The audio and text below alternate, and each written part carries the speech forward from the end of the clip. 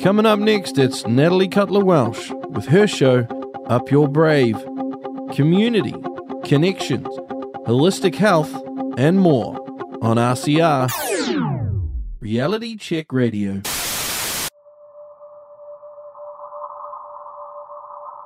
People are struggling to have conversations and connect with others that they don't completely agree with on every topic. And I think that's probably the biggest problem that we need to try and solve is how, after all this division and after all this separation, do we end up bringing people together again? And what does unity really look like? New Zealand faces some pretty big issues.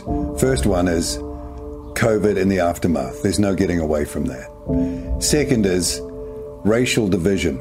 It's been ginned up and it's dangerous. Another issue that maybe people haven't got their head around yet is digital currency. What form does that take? Is it programmable?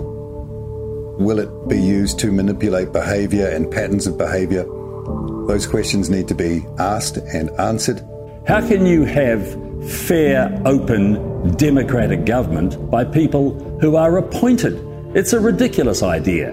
And if that idea is taken to its zenith, then this country is in real trouble, because democracy, one person, one vote, where every vote is of equal value, has got to be the foundation of a modern New Zealand. What's true, what's not true, how our kids are to be educated. And, I have a great fear for the future. I think we know from history where this could end up. Hello, everybody. Welcome to the Up Your Brave show. I'm your host, Natalie Cutler-Welsh, here on Reality Check Radio. And on the Up Your Brave show, it's all about courage, confidence, connections, and community. And today we're going to be diving deep into connections in another way. In fact, connecting with yourself.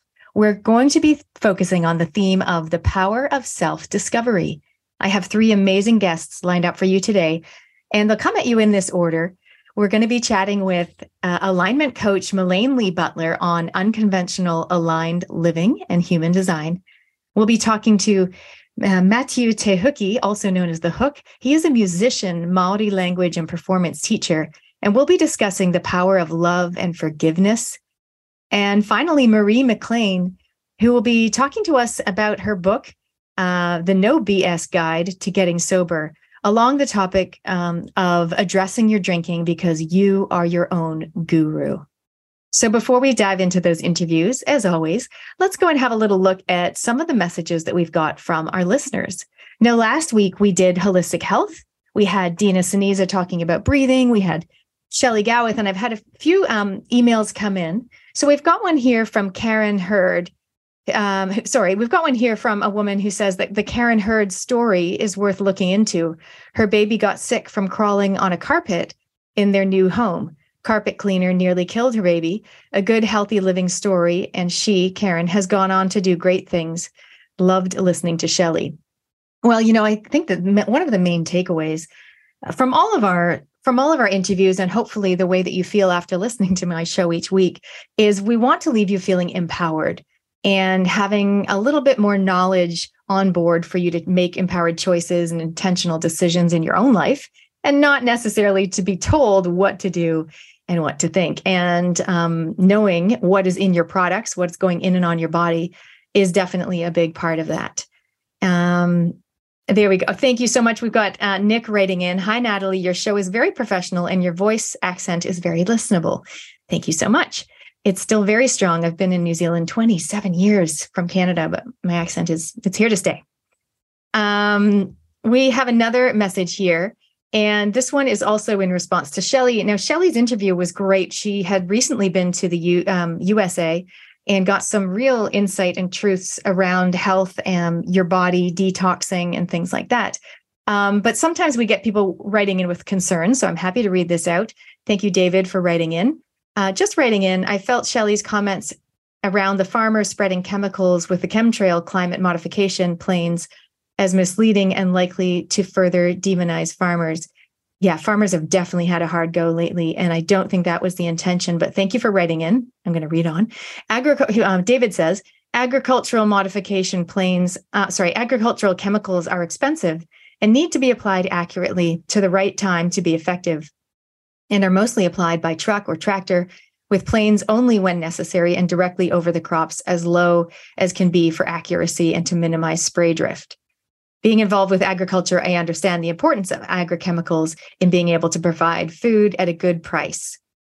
It's great to see companies like AgriSea working with crop farmers and horticulturalists to support plants' own resistance to disease and pests to reduce the reliance on chemicals. If we're going to use less chemicals, consumers may have to be prepared to accept more blemished fruit. Absolutely agree, David. And I think most farmers definitely are not up there in plains for sure. They're doing things on a more localized level. Thank you for writing in with your comments and your concerns. We get lots of messages. I just choose a few here and there to read out for people. So if you do want to write in, you can definitely do that via text 2057, or you can email inbox@realitycheck.radio. So what I've got for you coming up today is we're going to do I had a little chat with Penny, one of my previous guests, Penny Claridge. She had a video that went absolutely viral last week where she presented to the Board of Trustees about her concerns about gender ideology in schools. And as we come to the end of Pride Week, I think this is obviously something we want to be aware of. And I had a conversation with my husband the other day. He said, I've been listening to your show. I think it's good that you raise these issues. But, why don't you say more of that? Because we were having this discussion. And what I had said to him, I said, listen, I, of all people, am not anti, trans or anti anything. I'm like super pro, gay marriage. And I'm super pro people being who they are. I just don't think they need to go and change, body parts or take life-changing hormones in order to possibly change who they are. So I just wanted to really highlight, I really am all for people showing up in the world as they are and being accepted as they are. What I'm concerned about is the coercion or ideas being put in people's heads at a very young age, especially if they're vulnerable and they're just seeking community. They're just seeking acceptance. I don't think they need to be sold a silver bullet that is not actually going to make things necessarily happier in their life. And that's my concern. But let's listen to what Penny has to say. I did a little mini interview with Penny to just catch up with her about the video that she posted. She actually did a follow-up 5-minute video, and you can find those links. She mentions them also in our little mini interview here, just to see how this is really resonating. And so many parents are really concerned.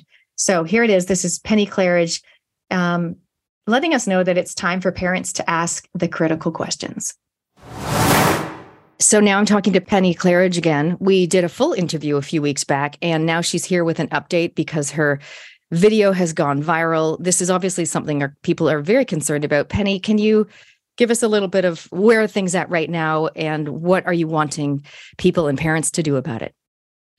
Okay, so my video went viral when I went and spoke to my school board of trustees about 2 topics, one being the gender ideology and sexuality education in the school, and the other being the way that the measles outbreak in Albany Senior High was being treated like a COVID outbreak with PCRs and quarantines and things like that. So 2 really important hot topics at the moment. So what sort of happened, I posted it out about a week after I spoke it, and probably when it's been about 4 days, maybe 10,000 people or more have seen it, and everyone's talking about it. So it tells me that we're over the target. It tells me that it is the thing that is waking the parents up. It tells me that finally, we're going to stand up for our children because enough is enough. So that's exciting in a way, because for me, I've felt the energy shift. I've had constant communication with people. Parents are emailing me, and they're showing me what they're doing, paperwork-wise and meetings-wise. They're getting advice. They're asking for more information. They're wanting to connect with each other. It's created a massive shift. I just want to acknowledge the people that have seen it and gotten in touch and activated themselves. It's all about upping our brave, particularly for fathers. We need the dads to stand up for their children right now. If not now, then when? And so it's the end of Pride Week. So by now, most of you will know whether Inside Out program came into your school or not. They didn't go everywhere, but they went to more than they've ever had before. And so I would just recommend parents to go online and do your own research. You may be fine with what's going on. I would ask you to think about the fact that it wasn't like this when we were children. We didn't go to school and get told that if we were a girl, it was okay to be a boy and vice versa, and we could change our names and not tell our parents. That wasn't around when we were at school. So if it wasn't around when we were at school and it's around now, my question then to parents would be, are our kids' mental health stats better now or worse? And that's really, I think, really a key question. So if you are questioning what's going on, or if you're really worried and you're a bit overwhelmed by it all, or you have no one to talk to, some websites that I recommend is go to familyfirst.nz. They have great resources where they've distilled down the documents. Resistgendereducation.nz is a very good one as well. They actually just subscribe to their emails, and the email that just came out this week had some actions that you could take as far as writing letters to the school. Go to the Ministry of Education website, which is education.gov.nz, and read the documents that they are putting together on all this ideology. And if you're thinking of talking to your board, go to the School Trustees Association website, which is nzsta.org.nz, and read up about the board's responsibilities for the welfare of the students at the school. What if, Penny, people are listening and they're thinking, well, how can I make a difference? Or probably more likely, I want to make a difference, but I'm actually nervous about getting attacked by other parents. So my advice around that would be to find a quorum of parents at your school that already are talking the kind of same language as you. You'll get a feel for it. I've been told that my video was shared not just on kind of freedom-friendly websites, but it's been shared on school chat groups, and all the feedback that I've heard has been excellent. People are really worried, and they're finally glad that someone said what they're all thinking. So I would find others around you, even if it's only a few of you. And what I would actually do is talk amongst yourselves and find someone in the group who might be the spokesperson. And then you might have someone in the group that could be the writer that could write the speech and work as a team.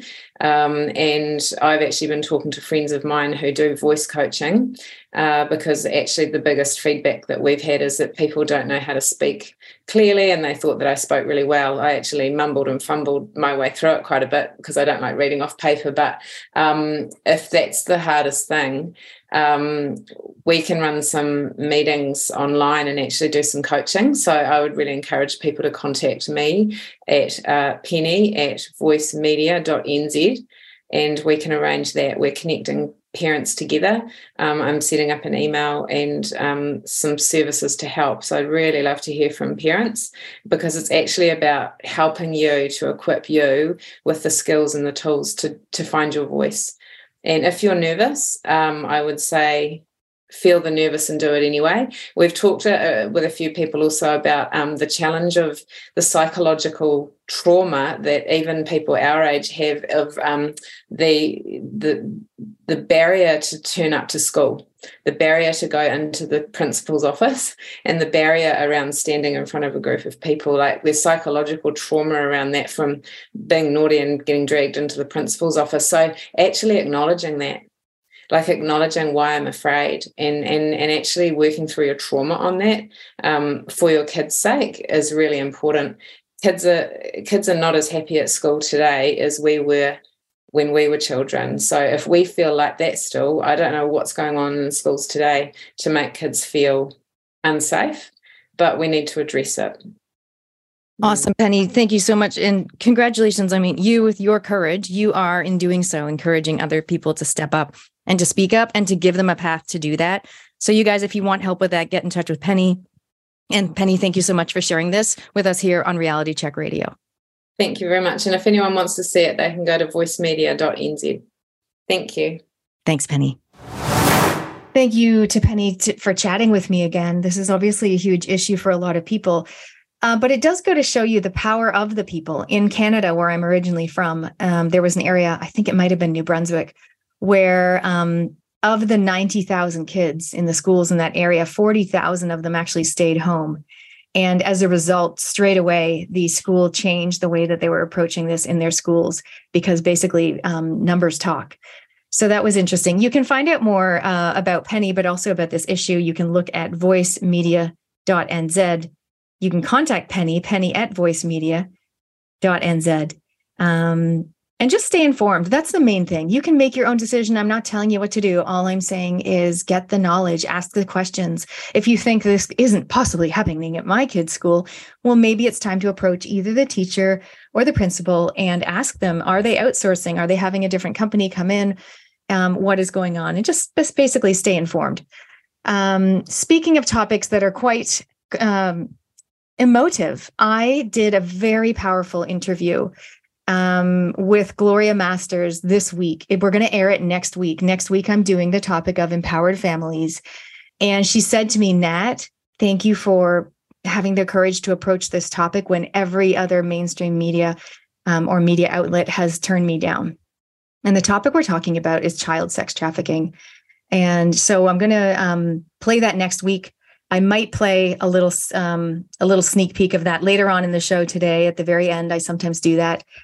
And there's so many issues going on in the world that we want to be not disheartened about, but we want to be informed so we can be empowered, so we can change the way that things are happening in the world. And that's really what this is all about.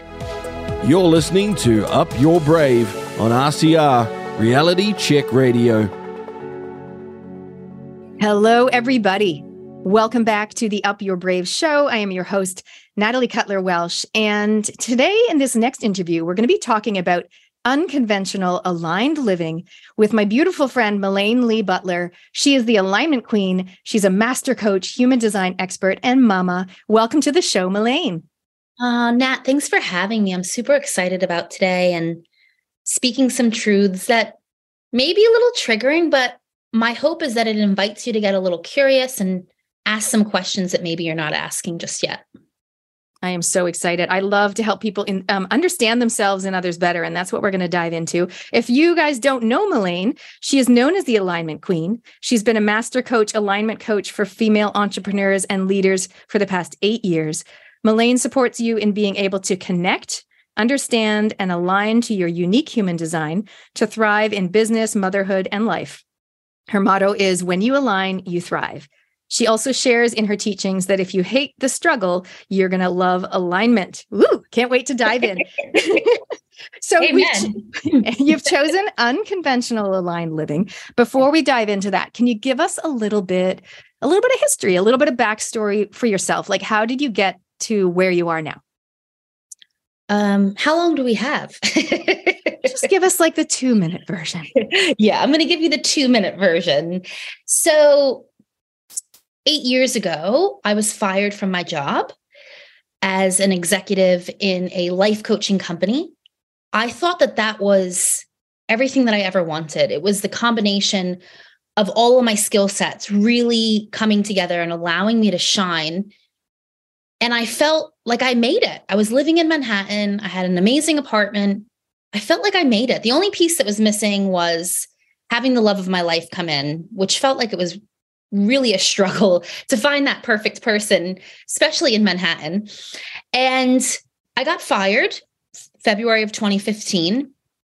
And I knew it was coming. I actually had this premonition that it was happening. And I said to one of my colleagues, I'm going to get fired.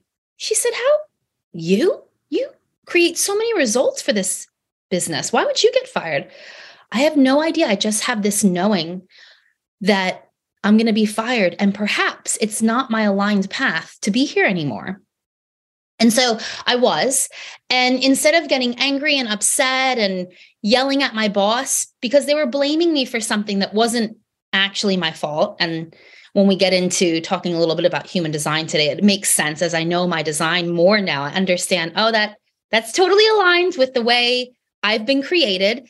And I got blamed for things that weren't my fault, but I just accepted it and thanked him. I was like, thank you for this opportunity to allow me to go out there and actually do what I came on earth to do and be my own boss. I had always wanted to do that. And it was just an opportunity for me to immediately step into who I really wanted to be. And so the moment I walked out of that office, I made a pact with myself and I said, Melaine, you will never work for anyone ever again. You'll do whatever it takes to create the success. And I was willing to go to any lengths, obviously with an ethical and moral reason, to create my success. And 8 years later, I can say I've worked with hundreds of people, have made millions of dollars, traveled the world, met my husband, had children. Everything came together, but it wasn't in the conventional way I expected it to happen. Oh, that is so good. And I love that we're talking about the aligned path, because I do believe now more than ever, people are seeking to understand themselves better and also to understand others better. And also, that's interesting about sometimes the door closes, like the door closed, you were fired. Sometimes we close the door. Sometimes we go, you know what? Enough is enough, or I'm done with this, or this doesn't light me up anymore. So I'm just excited for people to listen to this and to think about their own lives and to question whether they are on their own aligned path. And maybe it's time to close the door if no one's closing it for you. Totally. I think that, maybe the missed opportunity that could have happened back in 2021 when people were being forced to make a decision on whether or not to be jabbed. And instead of blaming or yelling or getting angry at someone outside of you, the opportunity could have been, well, maybe I don't actually like my job. Maybe the opportunity is to start my own business. Maybe the opportunity is to birth my new creation. And that could have been a missed moment. And maybe you just decided to get jabbed and then keep going on your merry way. But I believe that these opportunities keep coming into our life if we're not on the path that's aligned for us. And it's like, did I miss the bus? No, you didn't miss the bus. The bus comes every 15 minutes, but you don't want to get hit by the bus. So start paying attention to when the bus is arriving and whether or not the station that you're at is the one you want to continue to be on. I love it. Rather than just standing there with your earbuds in and you didn't even notice that the bus already went past. Yeah. And then just blaming and yelling at some external person, place, or thing, government. It's their fault. It's their fault. It's their fault. Well, look at it as an opportunity.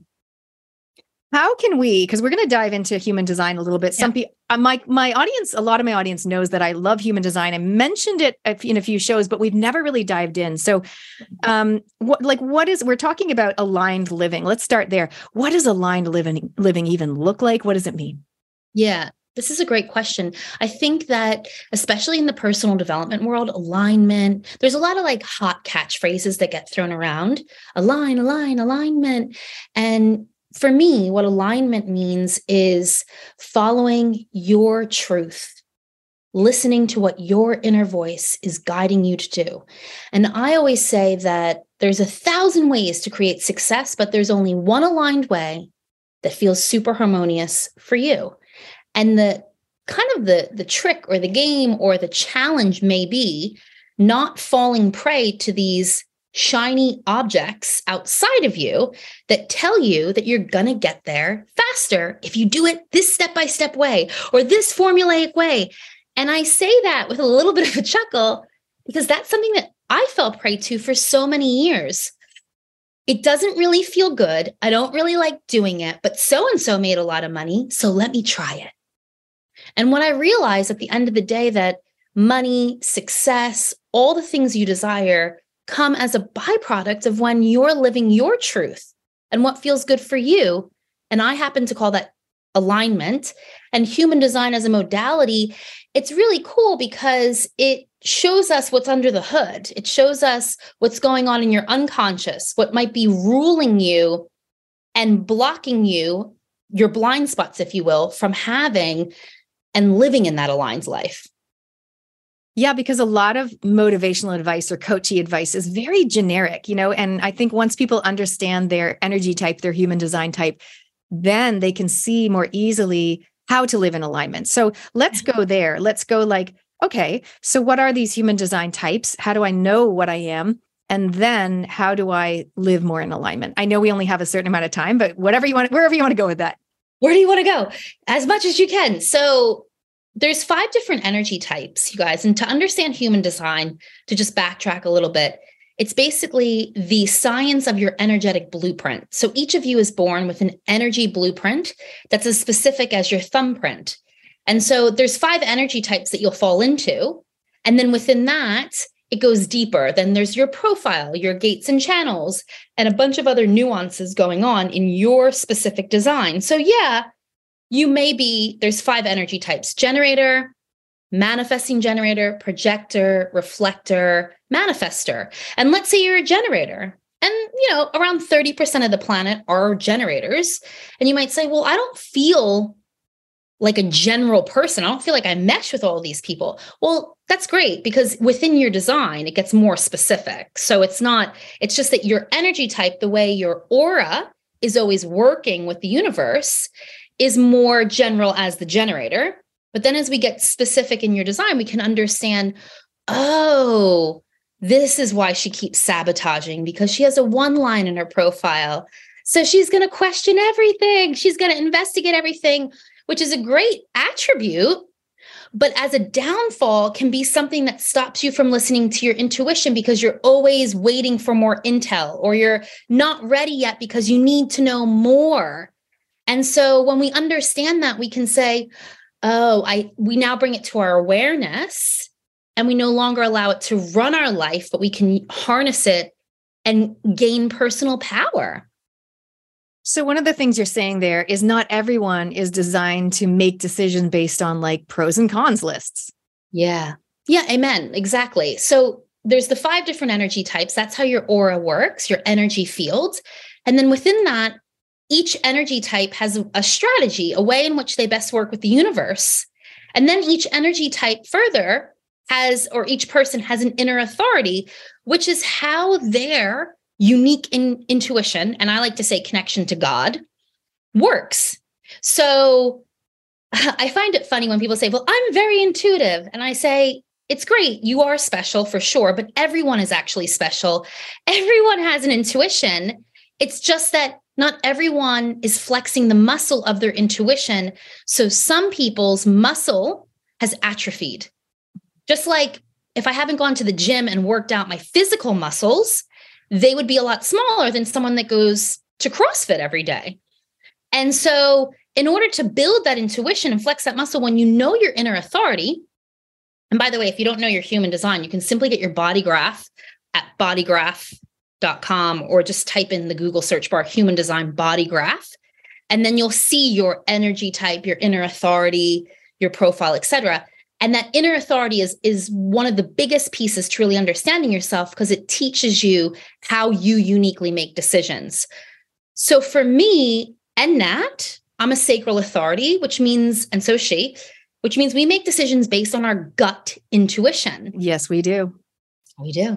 And we're also, if anyone wants us to be on their poker team, immediately say no, kick us out of the place, because we don't have poker faces. You'll know exactly how we think, or what we think and how we feel, based on our expression and how our body is moving, not moving, how we're positioning ourselves. We're very expressive with our physical features. My boss, the one that fired me, during our meetings, he would present these ideas. And he'd say, Malene, what do you think? Oh, I think it's an amazing idea. He said, well, you may want to tell your face that. That's what he used to say. And this is before I knew I was a sacral authority. So I used to always make it wrong that I was very expressive, that I should hide how I'm feeling. I should hide what I think, because I want them to all like me, right? And so my father used to always say, you're so impulsive. You make decisions so quickly. But that's the nature of the sacral authority. And then, when we take it further, the profile has different energy going on in that, different lines. For me, I'm a 3-5, just like Nat. We have very similar profiles. No wonder we get along so well. And the 3 energy is all about learning through trial and error, learning through mistakes. And my parents had different profiles. They had 1-line energy going on. And so they're constantly shaking their head at me. Here she is, making another mistake, being a naughty girl. When will she get it? But that's how I learn. That's how I grow. So I was never embraced. I was always made wrong.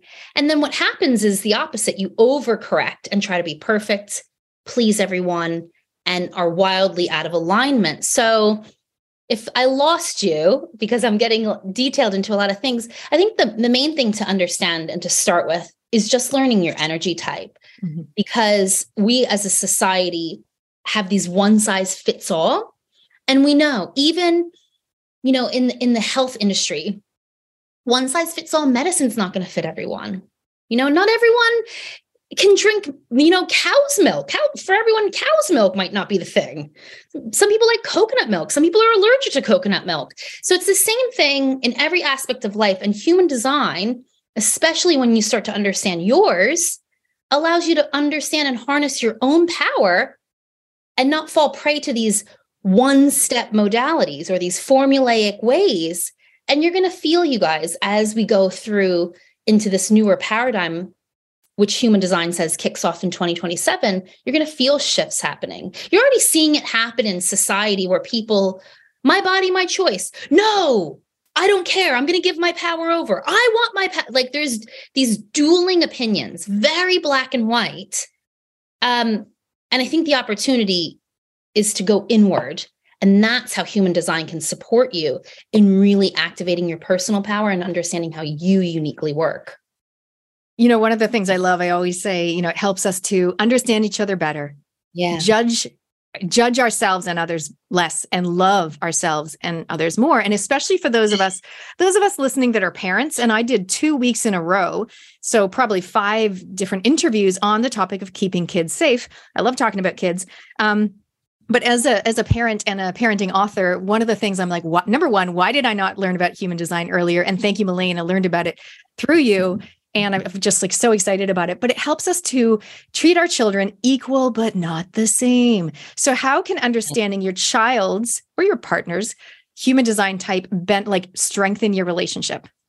Oh, it's so delicious. I think the first thing to understand is their energy type, because each energy type is wildly different.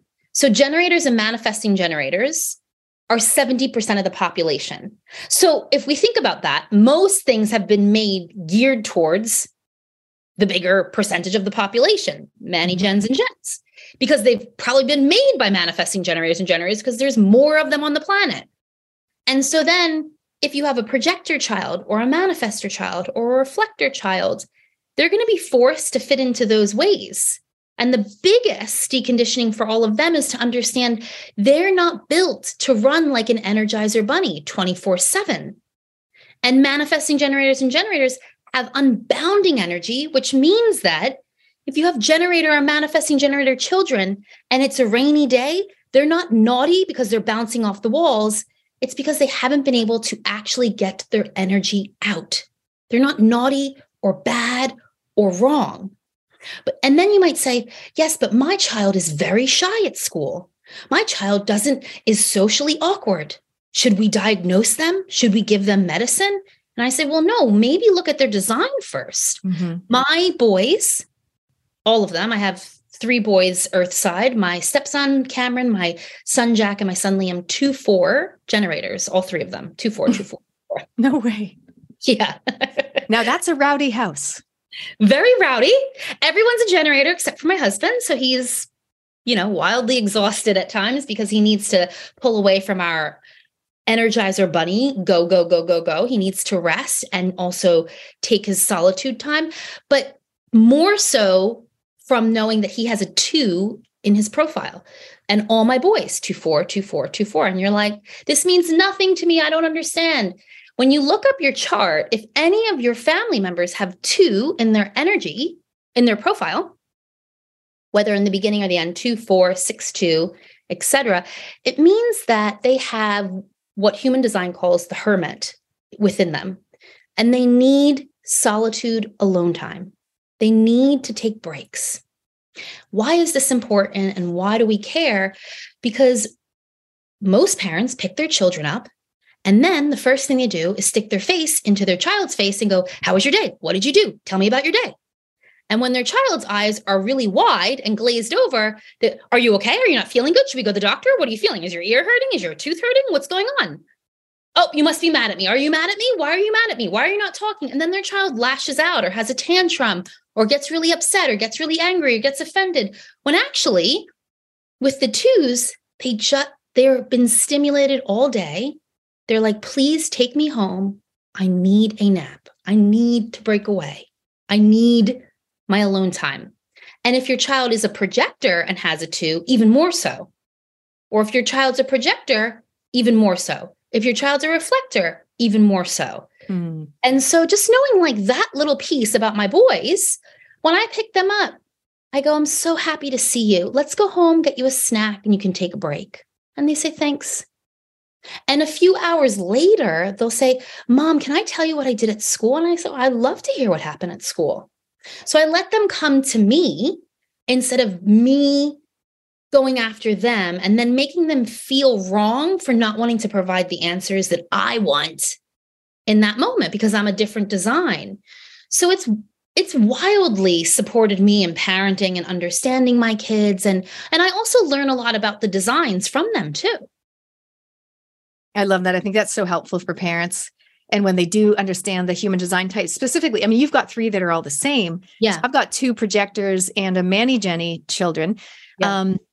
And it would be so easy to judge them and go like, wait a minute, why does he never want to do anything? You know, why is he just like lazy and just chilling around the house? Well, he's a projector and he's just happy to chill. He doesn't need to do 1,000 different things like the Manny Jenny. So it's awesome. Yeah. And the eating styles would be different in your house. You know, the projectors might snack and, you know, throughout the day, but smaller little bite size, whereas the Manny Gen might have bigger meals throughout the day, snacking, or just be permanently a fixture in the cupboard, you know, because they need more food because they're burning it so fast. Whereas the projector needs more food to maintain and sustain their energy. So it's about eating really nourishing food. And then I hear the parents saying, well, everyone should eat nourishing food. And that's correct. But for manifesting generators, they can get away with a little processed here and there because they have so much energy that they're burning it constantly. Whereas a projector isn't burning it constantly. They're using it for energy. So it needs to really be the right kind of food for their system. It's interesting because projectors, I always kind of describe as like, there are sensitives in society. And I don't mean other people aren't sensitive and other people aren't empathic, but they tend to be more susceptible to, correct me if I'm wrong, like the environment, meaning if you have mold in your house, they're the one that's going to get sick. If you're at a rock concert or going to the mall, they're the one that's going to be exhausted. If you're a grown-up and you've got a conference, and maybe even if you're presenting at the conference, block out your calendar the next day to give yourself recovery time. I think once people realize the difference, they can then, I guess this is the idea, realize your type and then live your life so that it serves you. Like block out the day because you know you're a projector, you know you need recovery time. Whereas the generator's like, go, I can just keep going. I can do meetings the day after a conference. Yeah. Totally. Yeah. And for projectors, I mean, more so even reflectors, right? But let's take it even a step further. You're like, well, why is this happening? When you look at your chart, your design, when you pull that body graph up, you're going to see either colored in blocks, energy centers, or white. And the more you have white, even if you're a generator, you're going to feel more of the effects from the external world. You're going to be taking that on. So reflectors have all open energy centers. And then, but other energy types could have open energy centers. Like for me, I only have 3 defined centers, which means that I am actually taking a lot of the external world in. So I need to be mindful that if I'm exhausted, it's something outside of me that I'm taking on. It's not something being produced within me. Whereas a projector or a reflector or a manifester, they're the kind of beings that will get tired faster because they don't have the sustainable energy like the manifesting generator and generator. So it's like there's a lot of overlap in human design. Someone might have a 2 line in their profile and needs solitude and alone time and rest. A projector needs that, period. You know, so there's some commonalities. And that's why when you understand your unique design, you understand that literally it's like as specific as your thumbprint. No one has been designed exact. I said, Natalie and I have similar designs, but it's not exactly the same. There might be different gates and channels going on. And by the way, the coolest thing about all of this is that for you guys that love fact and proof, is that this has all been backed by DNA testing and different ancient studies, quantum physics, etc. So it's a really great way to start to understand, like Natalie said, who you are, to claim your personal power and not let circumstances have the power over you. And also to respect, you don't have to love everyone, or I'm sorry, you don't have to like everyone, but you can love them. You can respect them for who they are. You don't have to like them. And you can respect the fact that people just aren't designed exactly the way you are. You know, it's funny. I remember before I learned about human design, I used to say, well, some of my friends who, you know, I would call them, like I would judge them. I would say, oh, she's a canceler. Oh, she always cancels. Now it's like when they cancel, I'm like, oh, she's a manifesting generator. Totally makes sense, right? Because give them permission to quit, cancel, and recommit. Yeah, totally. Oh, well, and manifesting generators get like, you're flaky, you're non-committal. I have seen so many manifesting generators as adults get diagnosed and start taking medicine for ADHD. So many. This comes up often. Now, I'm not a healthcare provider, so I can't speak on that. But what I can just say is it's interesting. If you had known as a child that you were a manifesting generator and understood the way your energy type works, maybe you wouldn't be at the point where now you need to take medicine, or maybe the diagnosis wouldn't even be a thing. I love that. And I think also, you know, I know you were on a podcast the other week and you were talking about jab injuries. And one of the things I was wondering is like, it would be interesting to know if there's a correlation between those that were jab injured and being a projector, as they're the more sensitives. They're the ones that are more affected by the environment, by chemicals, by things like that. So, I mean, hey, if anyone's out there listening and you're you feel like you're jab injured, I would love we can look up your human design, and I'd love to know if you're a projector. What are your thoughts on that? Yeah, I think projector, reflector's even more sensitive to a projector. I'd go on a limb and say likely, if it's a jab injured person, they're probably falling into that category, which would then be comprised of around, you know, between 20 and 30% of the population, which kind of makes sense because I feel like that's where the percentage of the jab injured are. Now, again, if you're continuing to jab yourself again and again and again and getting booster, because, you know, you can never be too safe. No matter what design you are, if you're overloading your system with chemicals, then that could be what happened. It'll be interesting. I was just saying to Natalie that someone in my family has recently become jab injured. So I will be curious to pull their chart up and see what's going on. Yeah, it'll be interesting. I think a lot more people are actually, because people go, oh, jab injured, what's that mean? I must be having a heart attack or like visible reactions. But there's so many underlying injuries that we are told are the norm and it's okay. Don't worry about it. It happens to everyone. And a distinction that I make with my clients really early on is average is not normal. Just because it happens to everyone does not mean it's normal. It means it's average, and they have sold it to you as though it's normal so that you don't question and you just shut up, sit down, and behave. And so I would say a lot of people are jab injured, walking around not even knowing it, you know, having nut allergies, egg allergies. Those are reactions to vaccinations that are curated in petri dishes with that kind of stuff on it. Also, I just found out too, more recently, that antibiotics can cause that as well. So too many antibiotics early on, which, you know, a lot of the healthcare industry is very happy to just prescribe. And so you build this resistance and then can in turn get egg and nut allergies as well. And we see this rise. Like, I don't know about you, but in the 80s, 90s, I knew there was no such thing in our school or lunch that you couldn't bring a peanut butter and jelly sandwich because someone might drop dead from touching the nut. But now that's a thing. Yeah, you know, this brings up some things for me because as most of my audience knows, or some of them do, my son has alopecia. So he's 14. He lost his hair over a period of 2 months when he was 7, just totally fell out. And body hair, eyebrows, all the things. slowly starting to come back. If I get the lighting right, I get excited because I can see a little bit of eyebrow, but he started taking like protein powder and adrenal stuff. But my point is, one of my friends said to me, this is during the COVID craziness. She said, you know that alopecia is a side effect of the flu jab, right? I was like, oh God. I said, because guess what? As a youngster, he got tons of ear infections. I didn't know about essential oils, which everyone knows I'm obsessed with now. So it was antibiotics left, right, and center for him. So I rang up the doctor. I said, hey, can you let me know which vaccinations he had, just so I can get the full report, because we moved from Christchurch to Auckland after the earthquake. And not only did I get him the flu jab when it was 6 months before he went bald, just so you know.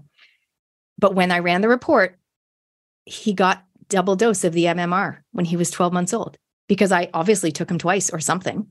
He got double dose of the measles, mumps, and rubella now my husband would think, Nat, that's not a thing. Like, it's not that. But I'm like, maybe it's mother guilt. I don't know. But I'm like, this is weird to me, So I feel like he had extra amount of metals in his toxins in his system, plus all the antibiotics he was on. Maybe made him more susceptible. But here's the cool thing. He's actually not a projector. He's a manifesting generator. Yeah. Go, go, go, do, help all the people. And superpower, being present, grounded, and spontaneous and fun like a child. Yeah. If there was anyone in my family to go bald and not really worry about it, it's him. Like he just is who he is, and he's taken it in his stride like an absolute champ. However, as a mother, I still am like curious and hopeful that it will grow back. But part of that is like, is it kind of my fault? Yeah, no, I could understand the guilt that you take on. And I think what's really beautiful about human design is that a lot of forgiveness can come from understanding that Jonah is also a 3-5 in his profile, which is the same as you. Yeah. And that 3 energy really is all about trial and error and the phoenix from the ashes, rising up again. Resiliency, strength is built through life experience. So regardless of the dynamics that unfolded, his soul was always going to choose a path that was a little bit more challenging so that he can continue to rise up. And I'd say he'll make a great entrepreneur or business owner or something, a leader in the future. And when people have issues or problems, they'll be like, come on, guys, let's solve this. Let's figure it out. Like, we got this, we can do this. And he won't let, the little things rock him. But I can totally understand the guilt or the shame for feeling that. And you didn't know. Like, when we know better, we do better. Now you know. So now you would never. But back then, you didn't know. And I think my whole motto in life is question everything. Like, question everything. Just be curious. And at school, they ask, even, my kids are a lot younger than Nats. And my 3-year-old at kindy, they said, so what do you want him to learn? Like, what are your goals, and what are your goals for Liam? And I'm like, well, he's 3. But I always say to the teachers, my goals are to have curious, independent learners and thinkers that look at the world with awe and wonder and are just questioning everything and really going inward for their own answers. And they were like, wow, that's so great. And I said, yeah, because I don't want my kids, for me, if my kids just listening to instructions all the live long day, I feel like I failed them. I want them to question everything. I don't want them to just take things at face value, whether it's coming from me or a teacher or someone else. I want them to question everything. And my son, Jack, just started primary school at a more Montessori-based school. So it's all child-led learning. And he's thriving. And they were laughing, telling me the other day that when he first started, he was like, nope, I'm not doing it that way. Nope, not doing it that way. And just questioning and kind of pushing the boundaries and seeing what felt good for him.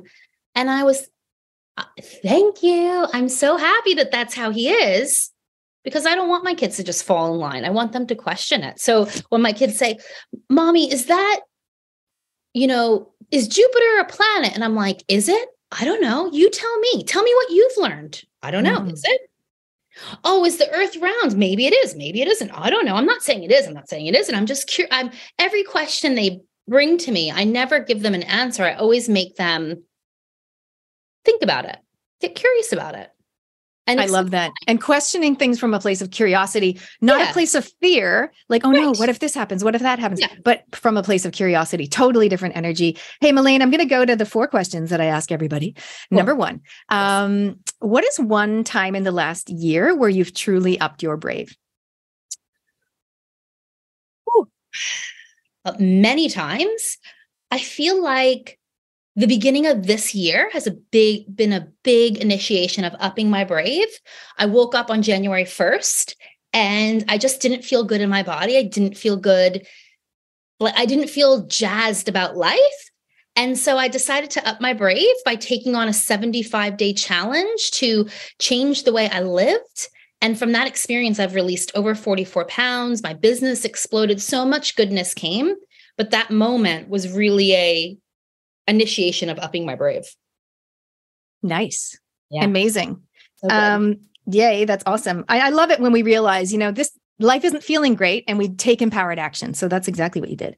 Yeah. The bucket list. What is one thing on your bucket list, something you want to do, be, or experience in your lifetime that possibly the Up Your Brave Reality Check Radio audience can help you with? Well, what is my,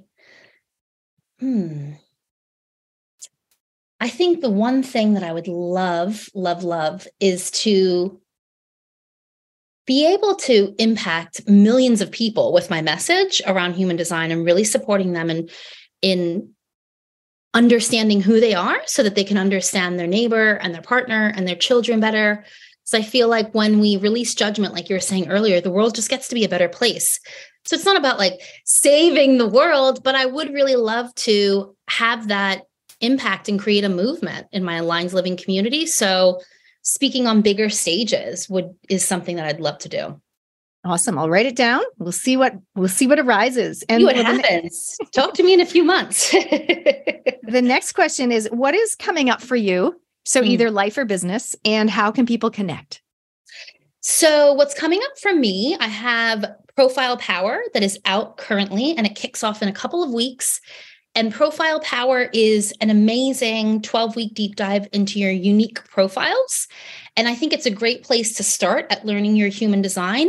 It supports you in understanding where your blocks are, how your subconscious is working, how to effectively communicate with other people, how to understand your children, how to reclaim personal power.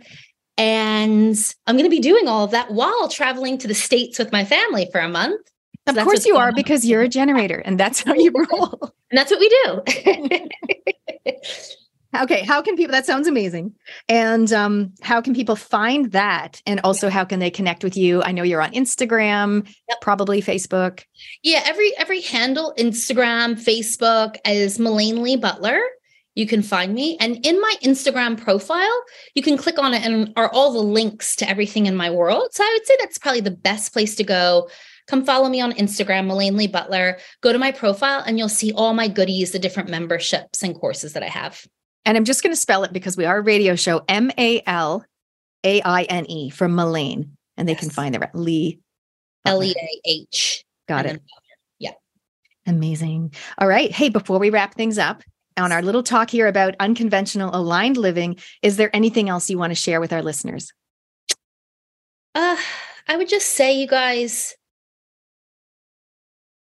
follow your heart. Listen, go inward. Stop listening to what other people are telling you to do and just start listening more to what it is you really want to do. I love it. I love it. And I think that's really important. And you talked a bit today about that sovereignty piece, and now it's trusting yourself and trusting your gut. So thank you so much, Melaine, for joining us today. Welcome. Thanks for having me, Nat. Amazing. And thanks everyone for listening. You're listening to Up Your Brave on RCR, Reality Check Radio. Oh, it's always so great chatting with Melaine. We've been friends for, I don't know, maybe 7 years or so. She's from New York. I'm from Canada. We totally vibe. But one of the things I love about Melaine is she's always willing to look back and reflect and learn. And I think that's really the theme of today, of self-discovery, the power of self-discovery. And like everyone, Melaine's been through some trials and tribulations, and I'm sure all of our listeners, I'm sure you have as well. But if we can look at those experiences and instead of having feelings like regret or guilt if we can be empowered and really seek out the learnings and then move forward in an empowered way. That's really what I'm hoping for. We talked about so many interesting things here, and human design is something I'm absolutely in love with. I really credit Melaine for helping me to fall back in love with it and integrating it into my business and my life as well. I'm going to be talking a little bit more about that in future episodes as well. Melaine talked about her upcoming program, which is called Profile Power. You can learn about that, and you can learn about more of what she's up to on MelaineLeeButler.com. And I'm going to spell it for you. It's a little tricky. Melaine, which is Malaine, Lee Butler, but it's actually Leah, Leah, Butler.com. And also you can find her on Instagram, Melaine Lee Butler on Instagram. And you can also find her on my new recommended page. If you go to upyourbrave.com/recommended, what I've done is featured and try to make it easy for my audience, my listeners, my followers, to find other people that can empower them to up their brave. Because of course, I'm a visibility and impact coach. I help people with wellness and speaking their truth. But there's so many other amazing people that do incredible things as well, along the lines of parenting, relationships, wellness, fitness, personal discovery, and more. So you can find that upyourbrave.com. You're listening to Up Your Brave on RCR, Reality Check Radio. Hello, everybody. Welcome back to the Up Your Brave show. I am your host, Natalie Cutler-Welsh, and you're listening to Reality Check Radio. Today, we're talking about self-discovery. We're going to dive deep into that topic now. I'm talking to Matthew Tehuki, and it's going to be a bit of a ride. Welcome to the show, Matthew. Kia ora, Natalie. Kia ora, everybody out there. Lovely to be here. It's so great to have you on the show, and I'm excited to share some of your wisdom with our audience. If for those of you that don't know, am I saying your name right? Matthew. Yeah. Matthew. Yeah. Thank you. Matthew has over 25 years experience as a Māori language performance teacher. He's an engaging facilitator, dynamic international musician, playwright, storyteller, and a leader amongst his own communities. And if you stay with us at the end of this interview, we're going to play you one of his songs. Matthew, I know you've got more info for people on rainbowwarrior.nz, but can you give us a little bit of backstory or origin story? How did you get to where you are now? And let us know also how you help people in the area of self-discovery. Kia ora. I'd say it was pretty early on in life that I realized that I wanted to make a difference in the world. And then I discovered music pretty early and started learning the guitar for a couple of years and started writing songs. I think the first song I ever wrote was called Hiroshima, which was about that poor Japanese city that got bombed by the nuclear bomb. And ever since then, I've been writing songs and wanting to use art, whether it's theatre or kapa haka performance or whether it's music on stage or even carving for a while. I really wanted to find ways of getting messages out there to people that I thought were important for people to hear. And then luckily I got sent to a Māori boys boarding school, Hato Paura, by my non-Māori mum. She was the one that pushed for that, and my Māori dad backed her up. God bless them. And that's where I really started finding my voice and finding my strength and finding my power, especially through the Māori culture and haka in particular.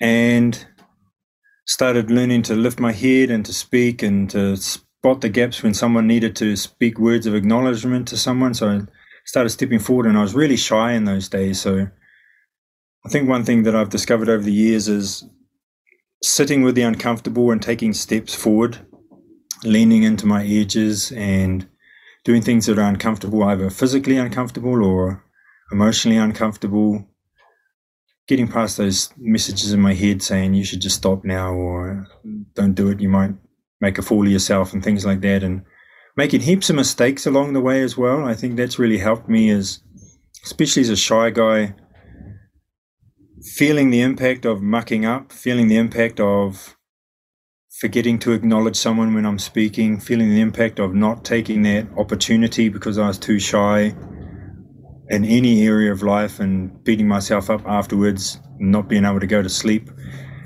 Just all those situations where I was able to grow through discomfort in my life, and then just learning to be okay with discomfort. I think that's been a big part of my journey, and just taking on more challenges and stepping into leadership as well. I find that when you step into leadership, especially these days, but probably been always like this, is you're just so vulnerable and open to all criticism, and people expect you to be perfect, so you need to constantly up your game. And another thing that I've done in the last few years, I remember when Facebook came out, I was more interested in looking good and getting the best photo of myself and getting likes and followers and stuff like that. And in the last few years, after being annoyed watching other people do that, I was like, okay, how do I need to show up? So in the last few years, I've had a few moments where I really exposed myself for my failures or for my faults or my sins or whatever like that. And just sitting in the discomfort of people's judgment and feeling the impact of that and using that as impetus to take steps forwards as a man, to grow and learn, and just being okay with that vulnerability. I think there's also been a lot of reading along the way, and a lot of I've been to a lot of festivals in the last 10 to 15 years, and I like going to sit in front of lots of wise people in workshops and listening to wise musicians, and just going for inspiration and figuring out things that I want to learn about and following those paths. Having children and being a grandfather is a great way for me to do, self-discovery and have a good look at myself. And I'm really blessed that I've got grown children now, and I've got little children as well, or a little boy, and now I've got some little grandchildren, and I'm just constantly getting more opportunities to show up as a man and as a father. What else? It's interesting what you were saying, sitting in the comfort of others' judgment. And I feel like that is such a huge piece for self-discovery, because sometimes people don't take leadership opportunities because, again, they're scared of what people might think if they stuff it up. But you talked about, taking opportunities and feeling the impact of mucking up. So, and embracing mistakes. I think that is, and we can always learn more. Like, we're going to stuff it up. But if we can not just think, oh, that was stupid, but think, what did I learn from that? How would I? So not so much regret, like I feel, oh, I shouldn't have done that, but okay, amazing. What can I learn from what just happened? How can I apply that to the future? Do you feel like most people will do self-discovery, or is that something that not everyone seeks out? By the looks of what society's up to at the moment, I think it's not as common as I'd love it to be, as far as people having good hard looks at themselves and where they're at and how they might be able to grow. There's a lot of finger pointing going on, and it's really hard. One thing I've struggled with in the last few years is I've found myself judging people that judge me, which is quite hilarious. It's like, how dare you judge me? And then I start judging them, and I have a little chuckle around that. And far out, it's such an out of it experience being a human being, and I think we need to laugh more and more at ourselves.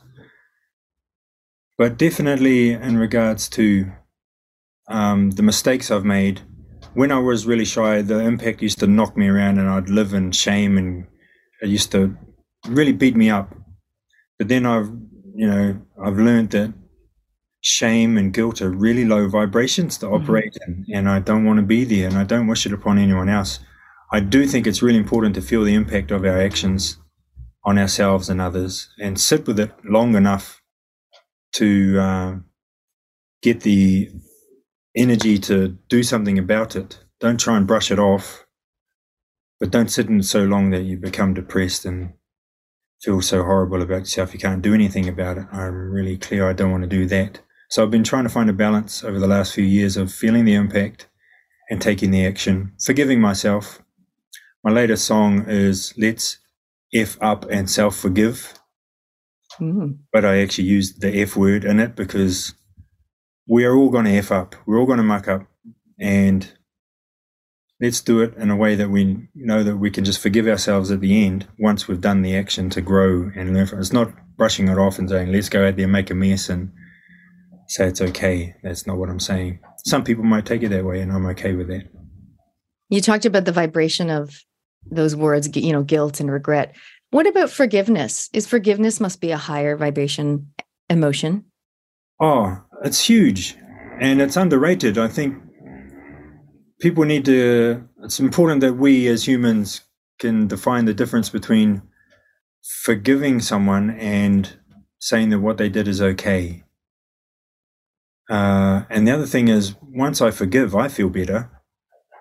Yeah, because I'm not carrying whatever I was carrying against somebody. So it's such an important thing for ourselves to forgive. And quite often we feel like we need to hold on to stuff to make the other person learn that they mucked up. Mm. Yeah, so I think it's really important. I remember saying to my mum, I'm doing this training and it's teaching me that people can do stuff and I don't have to get upset about it. And she said, oh, what a cop-out. Humans think that it's like this thing that we must get upset or we must hold things against other people, but all we do is drinking poison, hoping someone else gets sick. So I'm a big fan of forgiveness, but I'll forgive people who have so-called wronged me, but I'm learning more and more to distance myself from toxic people. I forgive you, I love you, but I don't want to see your face for a while until the way I feel about you has changed. So I'm finding a good balance in that area as well. Well, and that leads a lot into, what we might call boundaries. But in my world, I often talk about, what are you lovingly letting go of, in your life? Maybe it's a habit. Maybe it's an obligation or responsibility. Maybe it's something you're doing in your business that doesn't bring you joy. But sometimes it's a friendship. Mm-hmm. And we're just like, you know what? I forgive you. Move on. I don't want to see your face. Yeah, and I think there's been a lot of need for that in the last few years. So many friendships and relationships have been knocked around, and we've got to find ways of staying in love with ourselves and with the people in our lives, even if we're not getting along anymore. I did a post on my personal page, which always seems to get more traction than my business page, but I actually said something along the lines of, curious to know, has anyone received any apologies from someone that perhaps gave you pushback or in the past few years or insulted you? And most people were like, nope, still waiting. Nope, not yet. That kind of thing. And a few people came in and said, which I love, they were like, why do we need an apology? Maybe it's time to forgive. And I thought, I agreed. I partly was curious to know, and I was not surprised by people saying, no, not yet. But I agree. I don't think that I don't require, maybe I desire, but I don't require an apology. But I would love some acknowledgement. And I don't mean acknowledgement that I'm right, but I would love some acknowledgement of what they've learned. But again, I'm not holding my breath. What are your thoughts on that? Yeah, I can't speak for anyone else is in those situations. I think it's still not safe for a lot of people. A lot of people don't feel safe to speak out against mainstream narratives, even if it's glaringly obvious to everybody or most people now. And unfortunately, it's not obvious to everybody. I think it's just people want to stay safe. Yeah, it's about safety as far as I can see. And a lot of people who have been speaking out, they've been okay with being unsafe and being unpopular and unliked and cancelled and all the rest of it. So it's not so scary. Yeah, but some people have been in this little insular safe space and they don't want to blow it. And I can appreciate that fear. I can appreciate that too. Not everyone, I guess I sometimes joke that I was born to rock the boat. Well, I've always been, I suppose, the green sheep in my family, like most people who have spoken up in the past 3 years or so. But I agree. I think some people aren't even ready to acknowledge their views, and that's fine. But I also think some people are staying safe by just not even seeing anything. It's not that they don't want to admit that they got it wrong. They still don't realize they got it wrong. And I think part of that is a desire for safety as well. You're onto it. I remember even like 15 years ago, I used to go visit my cousin once a week to have lunch. And I was learning all these things, what were going on behind the scenes in the world. And she was an open-minded woman. And I'd say, cousin. She goes, I don't want to hear it. I don't want to know. I'm happy with the way that my world is. I don't want to know what's going on behind the scenes. That'll rock my world too much. So yeah, some people just not ready. Yeah. And again, I guess it comes looping back to the topic of judgment. We can't judge them for that. And I do have quite an intense interview that I actually did with a woman named Gloria. And again, it's like some people don't want to acknowledge what's going on. Some people actually are just super sensitive to it, that I don't know if, not to be rude, but some people just can't handle it as much as other people can, the depth of knowledge. Yeah. And we just don't want to judge people on that. No. Fair enough. Fair enough. Yeah. But I love your self-reflection when you talked at the start about Facebook. When Facebook first came out, you were more concerned with looking good and that type of thing. And I think just acknowledging that, and then as we, whatever you want to say, evolve, or over time as we develop, it's less about that. I mean, even for me, having my own radio show, if I'm honest with myself, if this had happened 5 or 6 years ago, it probably would have gone to my head a little bit.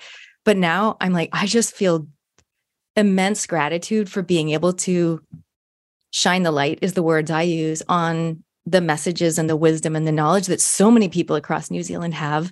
If you don't know, I'm a Canadian Kiwi. And for my listeners, if you don't know, 100% genetically Kiwi, 5th generation, but I was born in Canada.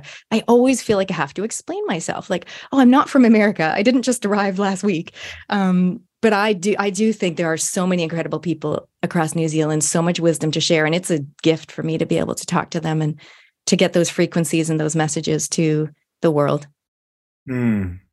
Yeah. And I feel like I'm in a privileged position where people are showing up to my concerts and my workshops, and I have this privilege of what I believe is contributing positively to the vibration of our country and of the planet.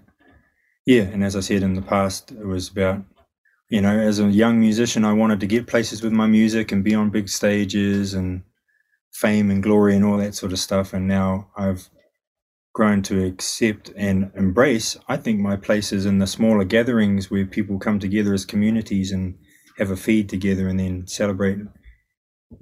They celebrate that someone's actually come to their town and is performing with them and stuff like that. So I'm finding my way, and I'm really happy with the way things are flowing. And I used to want to travel. I did a lot of travel as well as a younger man. And in the last 10 years, I was on the road a lot, and that meant a lot to me. And I grew a lot through it.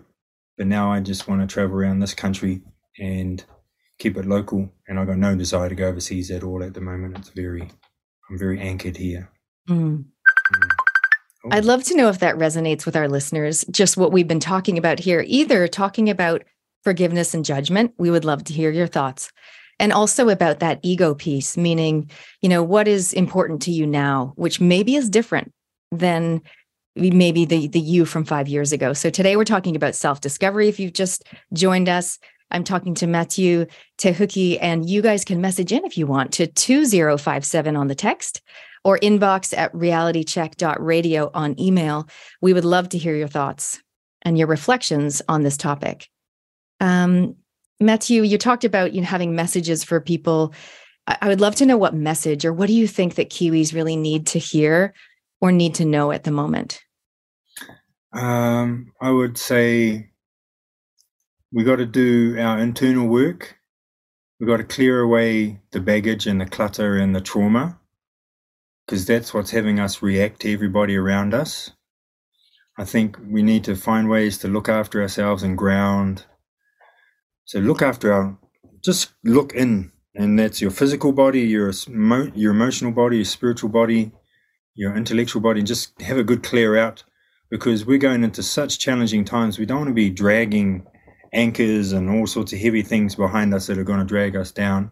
Otherwise, we'll be dragging the people around us down and trying to suck energy from them. So I think that's really important, is look in first, do that work, be honest, be brutally honest with yourself. And then once you've done some good work, or maybe while you're doing the good work, is also stay connected with the people around you. And that includes people you don't like. Being loving, just be love, be kind to yourself and kind to others. That's actually a phrase that I picked up in the last year from my good friend Lana Garland, who I'm doing this course with, is be kind to self and kind to others. If we do those two things, the planet's in beautiful shape. So do the work on yourself, be honest, upgrade, and then gather. Just keep gathering. Because, there was a time in the last few years where we were told not to gather. And how great was it when we could gather? Let's not get complacent with the fact that we can gather, because we never know when the next line of whatever's going to come down and shut us down for whatever reason. So gather. That's so much energy gets built up when we're gathering with good vibes, with some music and some food and some dance and some good energy. So that's the main message that I've always been working on, is do the work with yourself and then work with some other people. Yeah. Well, Up Your Brave is definitely about community and connections, and also courage. For the people listening, and I know people like this, they might go, I hear you saying do the work. Legit, what do you mean by that? Because some people won't know. So I just want to really spell this out. And how do people go about doing the work? Like, how do they do that? Some people can do it by themselves. Other people need someone to facilitate or draw things out. Yeah. I think going for a walk is probably one of the best ways to start. Get your shoes off and go walk in nature. I think, and breathe deeply and just get out there in nature. A whole lot of stuff will come to you in that simple process. But the rest is like get some therapy for trauma, for childhood stuff, or even adult stuff.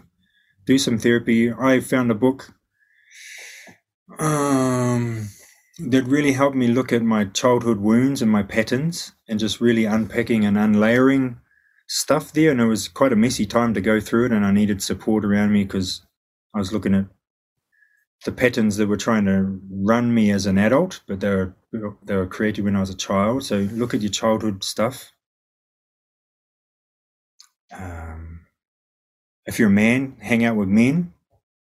If you're a man, hang out with men, and don't always do it with a beer in your hand or watching rugby. Do some men stuff. I think it's so important for our men to get around other men and talk honestly. And there's lots of different initiatives and groups and stuff going on, which one of them I'll talk about after this.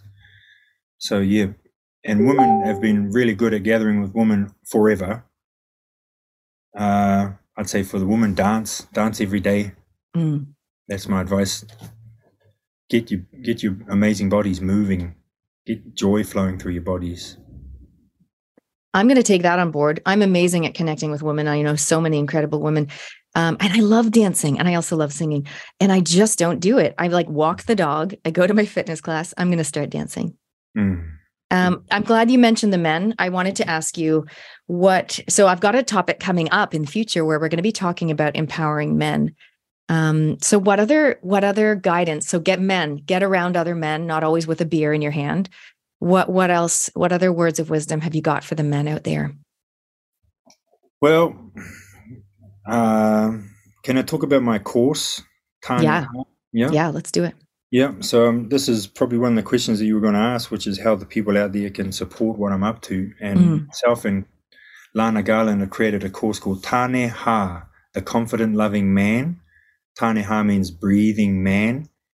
And it's a 4-week online course, and it's full of these beautiful tools to let go of stuff that hasn't been serving us, rebuilding new positive behaviors and patterns and habits in our lives, and also how to connect with women, how to talk with women, how to support women, how to be great lovers for women. So it goes through all of that stuff in 4 weeks. And this is a course that myself and Lana have created because we care about men and we want to support men. And it's been a bit of a rough ride being a man for the last, I don't know how long.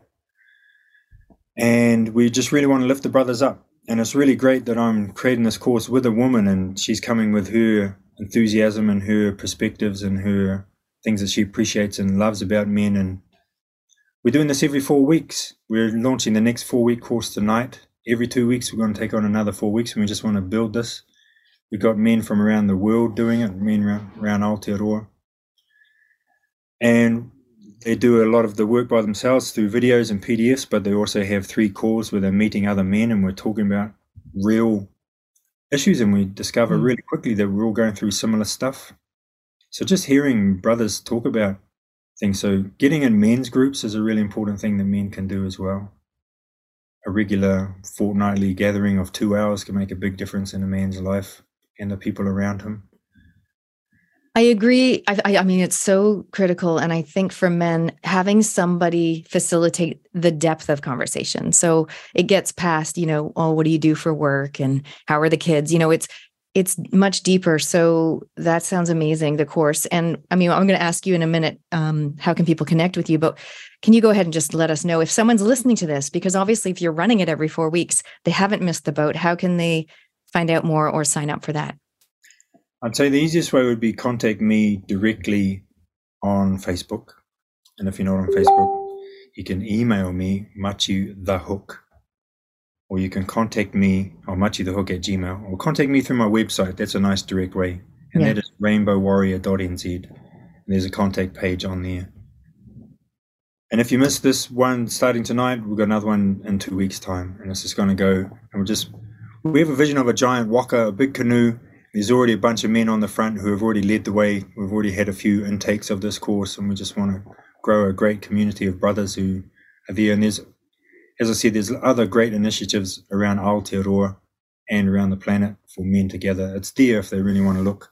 I know Mankind Project is about to launch another weekend up in Auckland, so there's heaps out there if you really want to look for it.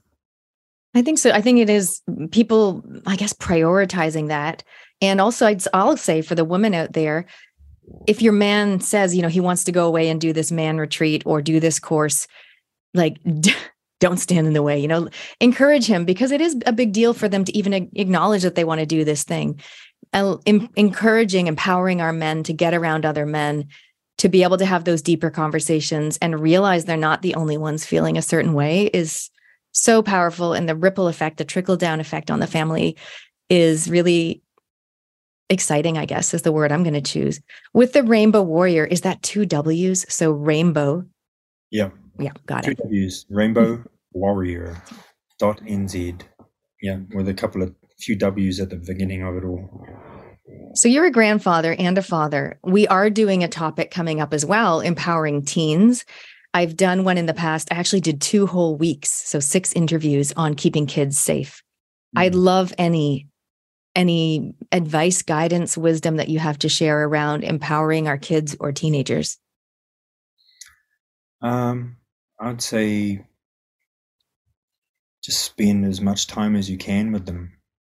Yeah, even if it is like, I remember when I had teenage boys, sometimes I'd have to actually sit on the couch with them with a PlayStation console in my hand, controller, and play PlayStation with them, even if I wasn't into it.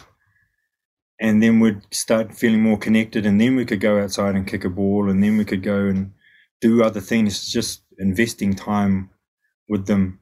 I find that when they really get that you care about them, then they will actually start listening to any advice you might have for them.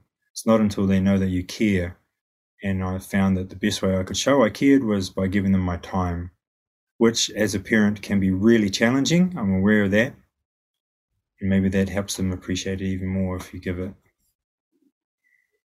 I remember last week hearing the bouncing of a ball, and I went outside. My husband's playing basketball with our youngest.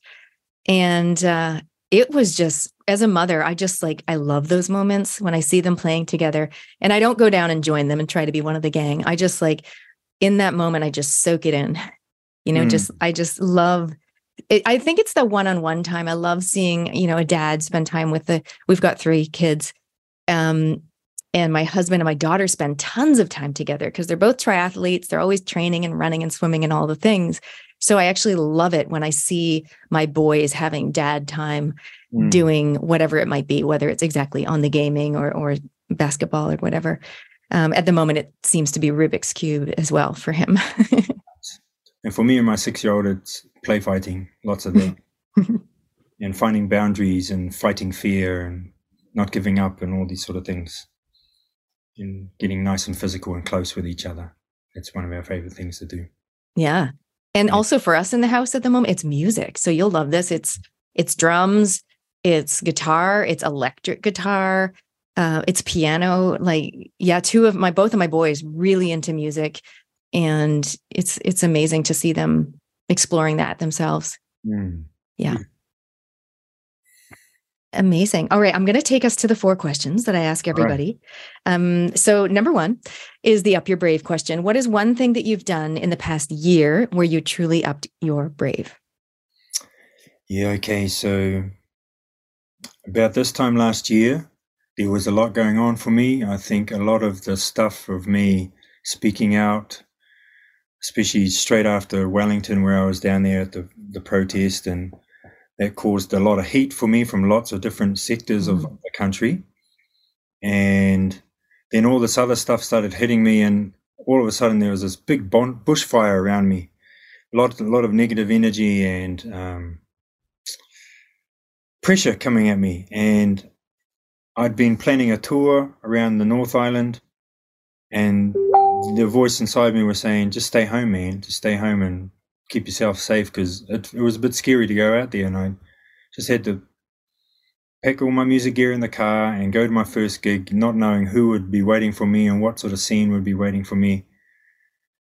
And the first one was okay, and then the next one was okay, and then my confidence grew. But that first week on the road, not knowing who was going to ambush me or what sort of reception I'd be receiving, was probably the scariest thing that I've done for a long time.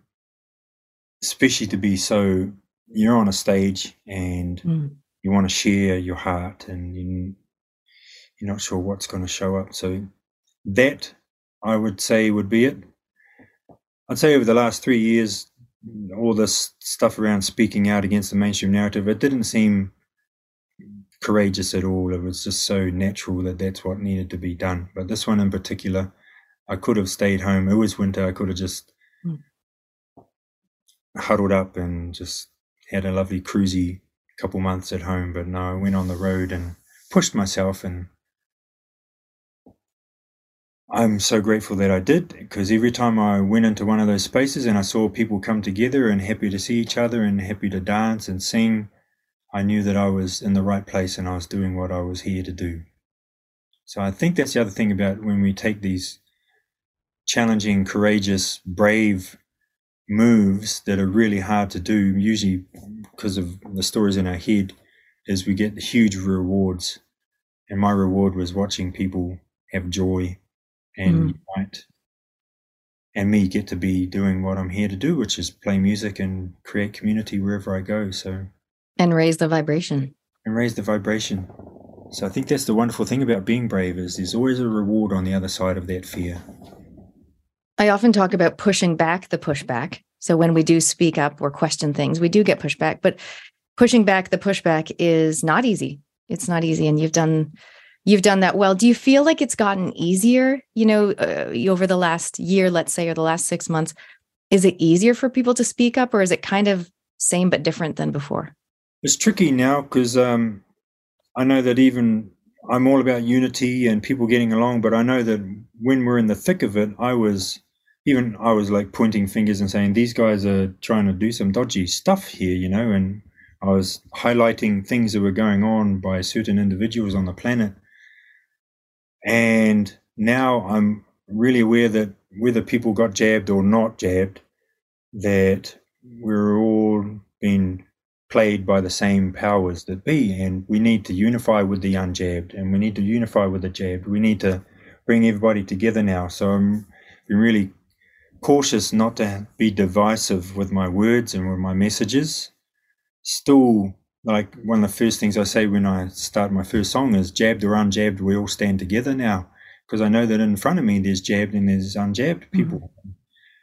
I think for me, I'm choosing to be really careful what sort of messages I put out there. So I'm not speaking out as much as I was in the first few years of this pandemic, because I don't want to ruffle feathers, because I want to bring more and more people into the unifying space without people feeling judged or attacked or unsafe. Yeah, that's where I'm at the moment, and still encouraging them to stand up and speak out and be courageous. I think that's great. I wrote down choose unity, and that is partly what I'm aiming to do too on the show, is bring people together and make everyone feel heard and understood to a certain extent. The next question is the bucket list question. Is there anything specific on your bucket list, meaning something you'd love to do, be, or experience in your lifetime, that the Reality Check Radio Up Your Brave community can possibly help you to do?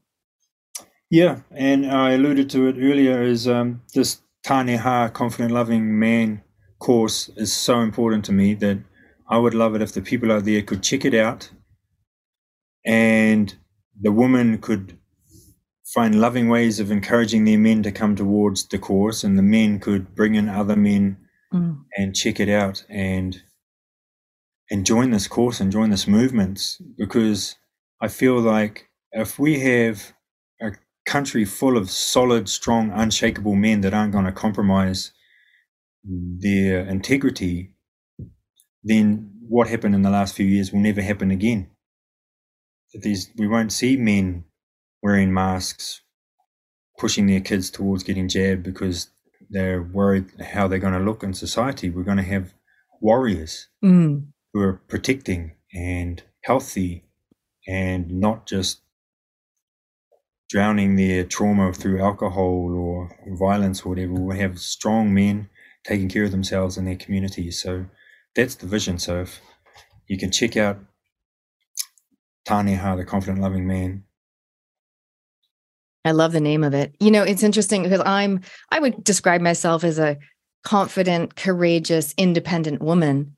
However, what do I want most at the moment? To be taken care of and to feel protected, which is exactly, I think, what your course is empowering men to do. And they've got it in them. They just need a little reminder that they have the power already within. And I just want to say how beautiful it is to hear a woman say that, because I know you're a powerful woman, and I know a woman are powerful and they have and are taking care of themselves and many others. But I know deep down a lot of women are craving the protector of the men around them to step up and make sure no one's going to fuck with them anymore. And it's time, Kiwi men. Yeah. It's time. And internationally. Well, this leads nicely to my next question, which is, what is coming up for you and how can people connect? And I'd love it if you could tell us your Instagram as well, because do you talk about the course or give them a little bit of visuals on what the course is about on Instagram? I believe so. I think we have an Instagram page for the course, Taneha, the Confident Loving Man. And there's details on there how to find. We have a site which is connected to the actual course, where you can have a really good look at everything that's in the program and what we cover and things like that.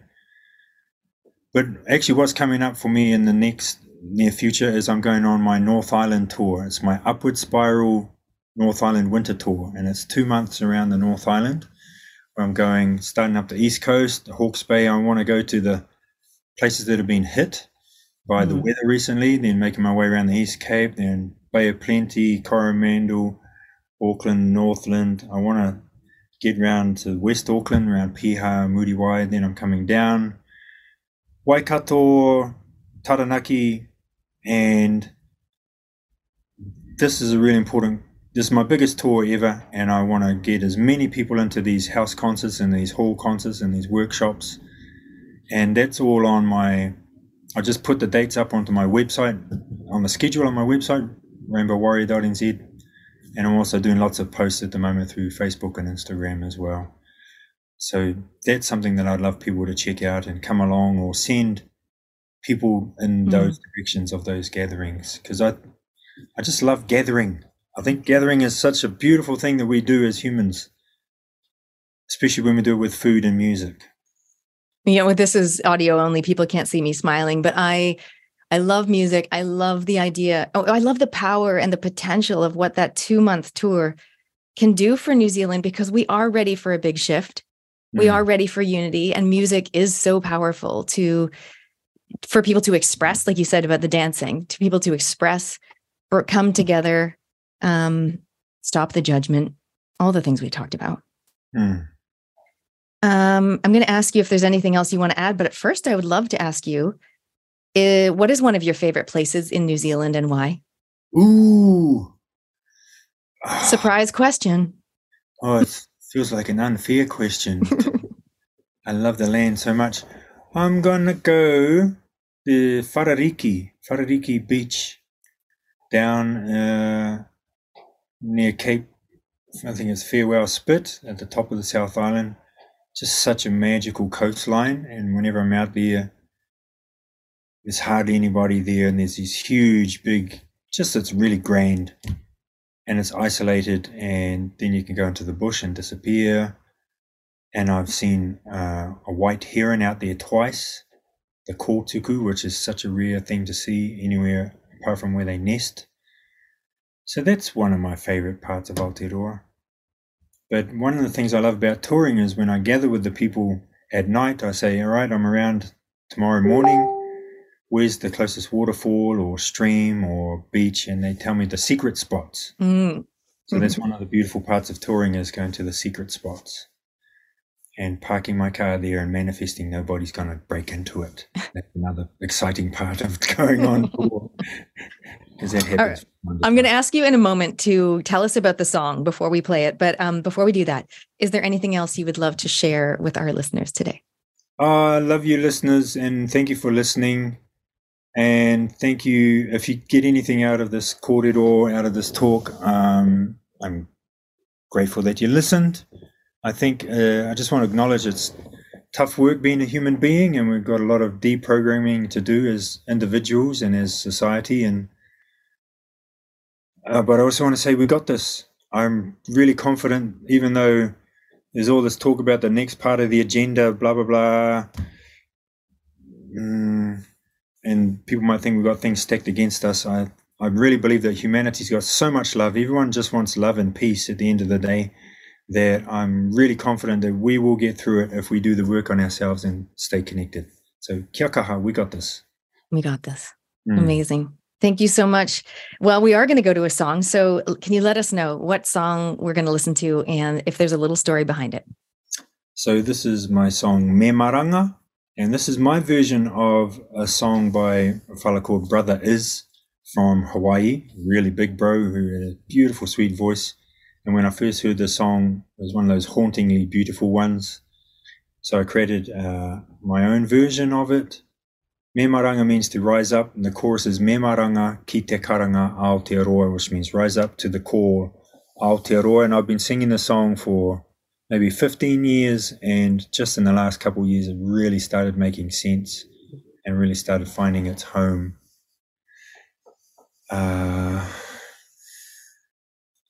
And this is one that I usually finish my concerts with, and people do some actions, some Māori hand actions with us, and we all sing along together.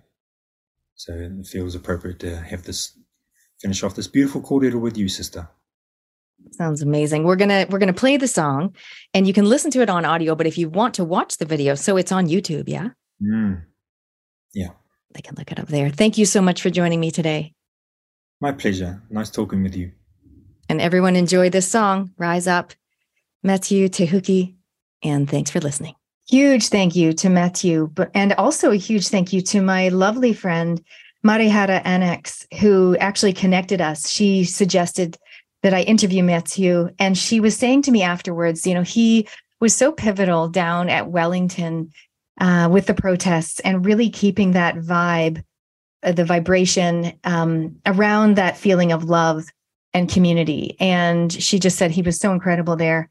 I'm going to actually play for you guys a little clip here, very short little video where he's basically took the mic. I know certain different people stood up and took the mic at some points as in kind of an MC role or just to support people. And I'm just going to play a really brief clip here where he's down at Wellington and encouraging people to give each other a hug. It's really beautiful. Here it is.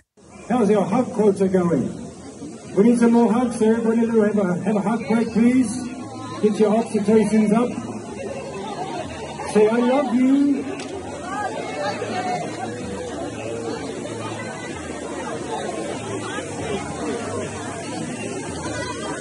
Wouldn't it be nice if every time we did that, the policeman had a hug? I know you've got to go hug him. He knows he's hugging he's not his head.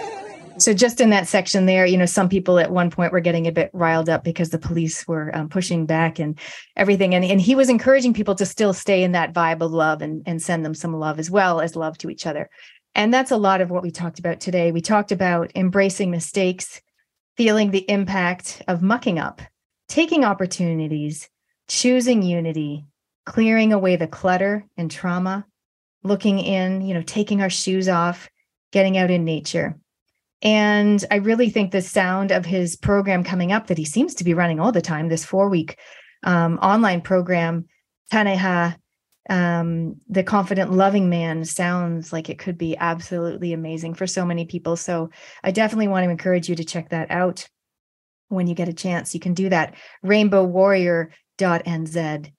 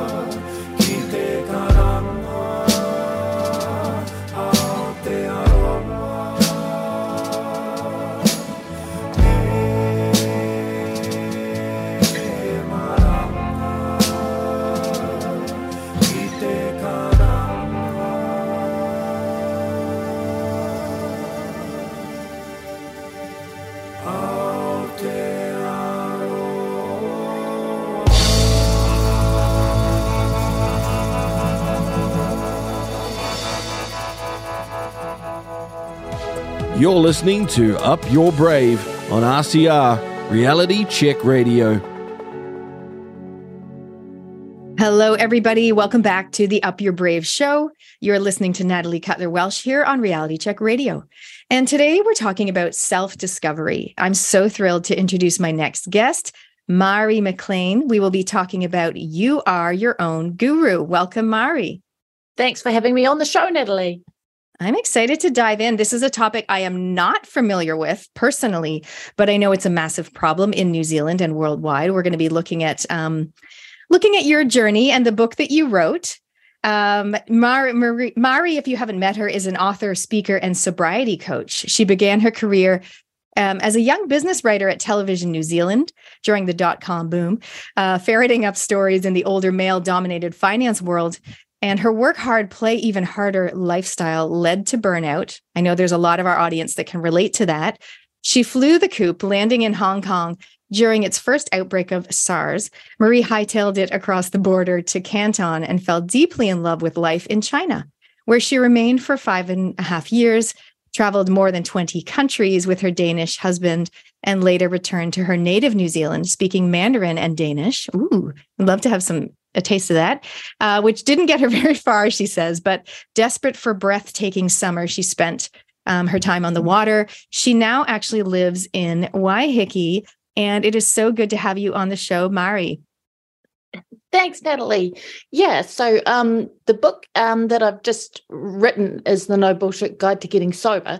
And yeah, you're right. It's a problem in New Zealand with 1 in 5 adult Kiwis classifying themselves as hazardous drinkers. So yeah, we have a bit of a problem. But the book goes to help those that are kind of getting to the point where they're realizing, shit, I might be done with drinking, but drinking's not done with me. So that's what I wrote the book for people that don't want to go to AA and aren't ready for that step to go into a medical center and say, hey, I've got a drinking problem. So, yeah. And I think so we're going to talk about the book, but we're also obviously going to talk around the wider topic of you are your own guru, which I love. And, I'm all about motivation and empowerment. And I think this is an issue in New Zealand. Wow. 1 in 5 Kiwis. Okay. Before we dive too much into the book and some of the tips that you have for people who want to tackle their own drinking, can you give us, I read a little bit of bio about you, but can you give us a little bit more backstory in terms of how did you come from your background? How did you come to this as being the thing that you wrote about?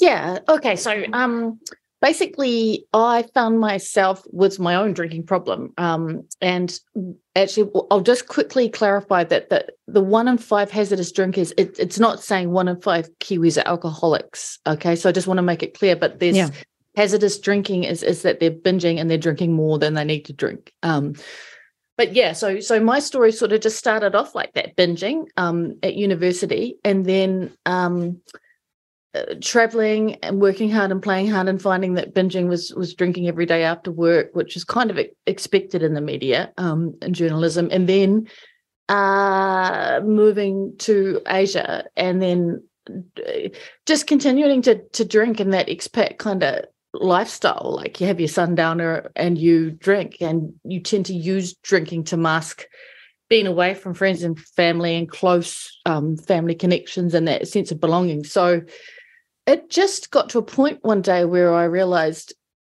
I'm not able to not have that 5 o'clock drink. So I could maybe have it stop maybe one day, but I was finding that if I tried to stop and stay stopped, I couldn't stay stopped. So I even stopped, I think, for a month. But then I was always starting again. So yeah, what that sort of set up was when I later had some, or just don't know if it's trauma or just life, but my brother died from alcoholism, and my dad, and then my husband left me, and that was all in a short space of time. And then that's when I sort of discovered, there's really a problem here, because I turned to the bottle to cope with that. And so the book is about the tools that I wish that I'd had when I was getting sober. And so the size of it, a pocket-sized book that fits discreetly in a handbag and no one can see when you open up your bag at work to get your phone out and stuff, was what I wished I'd had when I was getting sober. So that's where the book came into being. And something when I was kind of trying to go through cravings and urges that would make me laugh out loud, where I could pick it up and it wasn't a big serious sermon. It was like, that's really funny. And I would want to read it, and then I'd want to pick it up and re-engage with it ongoing through that time it took to get sober. So that's what it was born out of. Well, I think that you have experienced quite a bit of trauma, as you mentioned, with your brother and your father, I think it was. Yeah. And did you feel like you could see yourself heading down that path, and you made a detour? I think what happened, Natalie, was when I was at my brother's funeral and I saw my nephew running after my brother's coffin, and he was 37 when he passed. And I looked at my mum and I just went, shit, she doesn't want to lose another child. And I think that was the first time I sort of went, shit, I really, really do have to take a look at this. And yeah, okay, I'm going to have to address it. I don't know how, but I did. I could see myself, if I didn't get a handle on it, either being very unhappy or potentially going the same way Stu did. It's interesting. I imagine there are quite a few listeners out there who can relate to that story, either, somebody else in the coffin or themselves having that moment. It's not an aha moment. It's kind of a like, okay, something's got to give. Like, it's a reality check. It's a reality check moment in their lives when they go, okay, something's got to be done. And I've got a friend who, her story is more of a domestic violence marriage story, but she says to me, and in that moment, I was sitting there with the car keys in my hand and my phone and in the other, and I knew I had to go, right? So, in the speaking world, you're a speaker as well. We always talk about take us to the moment. What was the moment that when you realized, and for you, that was the moment, at the funeral, staring at the coffin, watching the nephew chase the coffin and go, yep. In that moment, I knew I had to change. So I guess my point here is to our listeners listening, what if some of you might have a moment like that when you knew you had to turn things around in your life, whether it was sobriety or something else that you needed to take a stand for. So thank you for sharing that with us. And I guess thank you also for having the courage to not only change your life, but to help change others. I know personally, I've written I've written about 2 or 3 books or co-authored. It's quite an undertaking to write a book and to make something that people can, it's an easy read and animated, but also some practical tips, which I would love to dive into today. So you talk now about being your own guru. Like, why did you choose that as our topic today? What does that mean to you? Okay, so I think for me, it's about you're not going to address your drinking because a family member drags you to a alcohol and drug counselor. You're not going to address your drinking because a boss says you're going to be fired if you don't. You're going to address your drinking because you feel that if you don't, you're not going to reach your potential or be the very best mother or the very best person that you can be for yourself. So it's you that ultimately makes that choice. People can lead you to water, but they can't make you drink. And that's the whole ethos behind it, is all I'm doing in my book is presenting my story, and I'm presenting a range of tools for you to pick up and try out, because what worked for me might not work for you. So you decide how your sobriety is going to look. You decide how your recovery is going to look. But here are the tools that I've found, and here's the research that I've used to see a way forward. And so I really don't believe you follow a prescripted format for transformation in your life. You do it. It's yours. But if you keep taking one step forward, all of a sudden things have changed and you have transformed. And I think I like to use the analogy of a butterfly. Like, it doesn't know it's breaking out of a shell and turning into a butterfly. It's just incubating, and it's just doing what a butterfly does. And I think that's the same. The caterpillar, it's just eating through the leaves. It's just taking one step at a time. And then all of a sudden you actually will be on the other side and where you want to go. But it's not. You've just got to take that first step, and the path unfolds as you walk it. It doesn't. You can't see the end before you start the process. So that's the bravery that it takes. And if you have that bravery and can take that first step, the path will unfold, and you will become your own guru. You're going to pick and choose from whatever's offered, what's going to work for you. And I think, don't give that power to anyone else. You've got it, and that's the key message. Great message, and so relatable. Whatever people are going through, for some people it won't be this. I imagine, tragically so, and definitely based on some of the stats, that everybody knows someone who not only, as you said, has hazardous drinking, but actually is or was an alcoholic. I imagine most people would know someone. And so we can relate in some way, whether we're directly affected or not. I would love it if you could share with us a few of these tips. How can someone who wants to tackle their drinking, like they're kind of ready to make some changes, like you said, we can't lead them to water, but if they're ready, what are some things they can do? Yeah, so there's a few things that they can do. There is, if they immediately want to stop, there's a free guided meditation on my website that is called You Are Not Your Urge, that can help you get through those initial stages. So whether you've planned to go to an AA meeting or whether you've decided to buy my book to help you, whatever it is, if you're absolutely intent, then there's that meditation that can guide you through those first few steps until you get into the next stage or gone and booked an alcohol and drug counsellor. So that's the takeaway free thing that you can just begin your journey with. And then there's loads of literature. The Quitlet's exploded. So just to reference, the foreword that was written in my book was written by Lotta Dan, who has got 3 great Quitlet books of her own. Mrs. D's Going Without, Mrs. D's Going Within, and the 1 O'Clock Myth. So she wrote the foreword for my book, and she's just been given a Queen's Honours for her service to alcoholism and alcoholic, towards helping alcoholics. So yeah, so there's loads of literature. And then there is peer support, and that doesn't need to be AA if the God word freaks, the living S out of you. There's also the Buddhist Recovery Network, but the beauty of peer support is that you realize you're not doing this on your own. So that I think is really important, because if you've tried to tackle it on your own and you haven't had any success to date, or just with a counsellor, then maybe that's the component that you might be missing. Yeah, exactly. Because some people will have support. Some people will have friends that have been trying to get them to AA for years. Other people just won't have anyone. Like, it literally will just come down to them making the decision.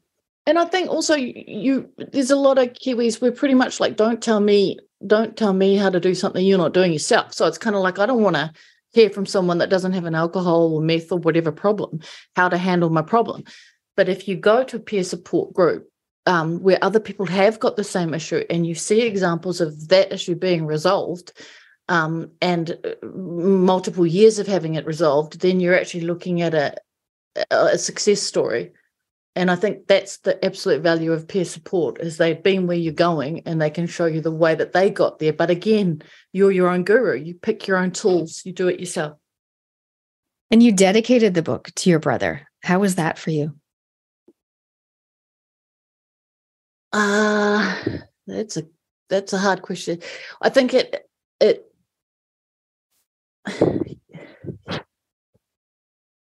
yeah, I just hope that it's not in vain, that his life wasn't in vain, and so that we have a tool here for people with their own teenagers or their own family, where they can. I just don't want people going that way if they don't have to. So, but again, that's their own journey. And my brother, he went to rehab a few times, but he was never really willing to admit the extent of the problem. He always thought he would win. And in the end, he didn't. So yeah, that's what the book's about, is dismantling the wall of denial that you don't even think you've got. So it's a tricky problem. So let's just leave it there with that question.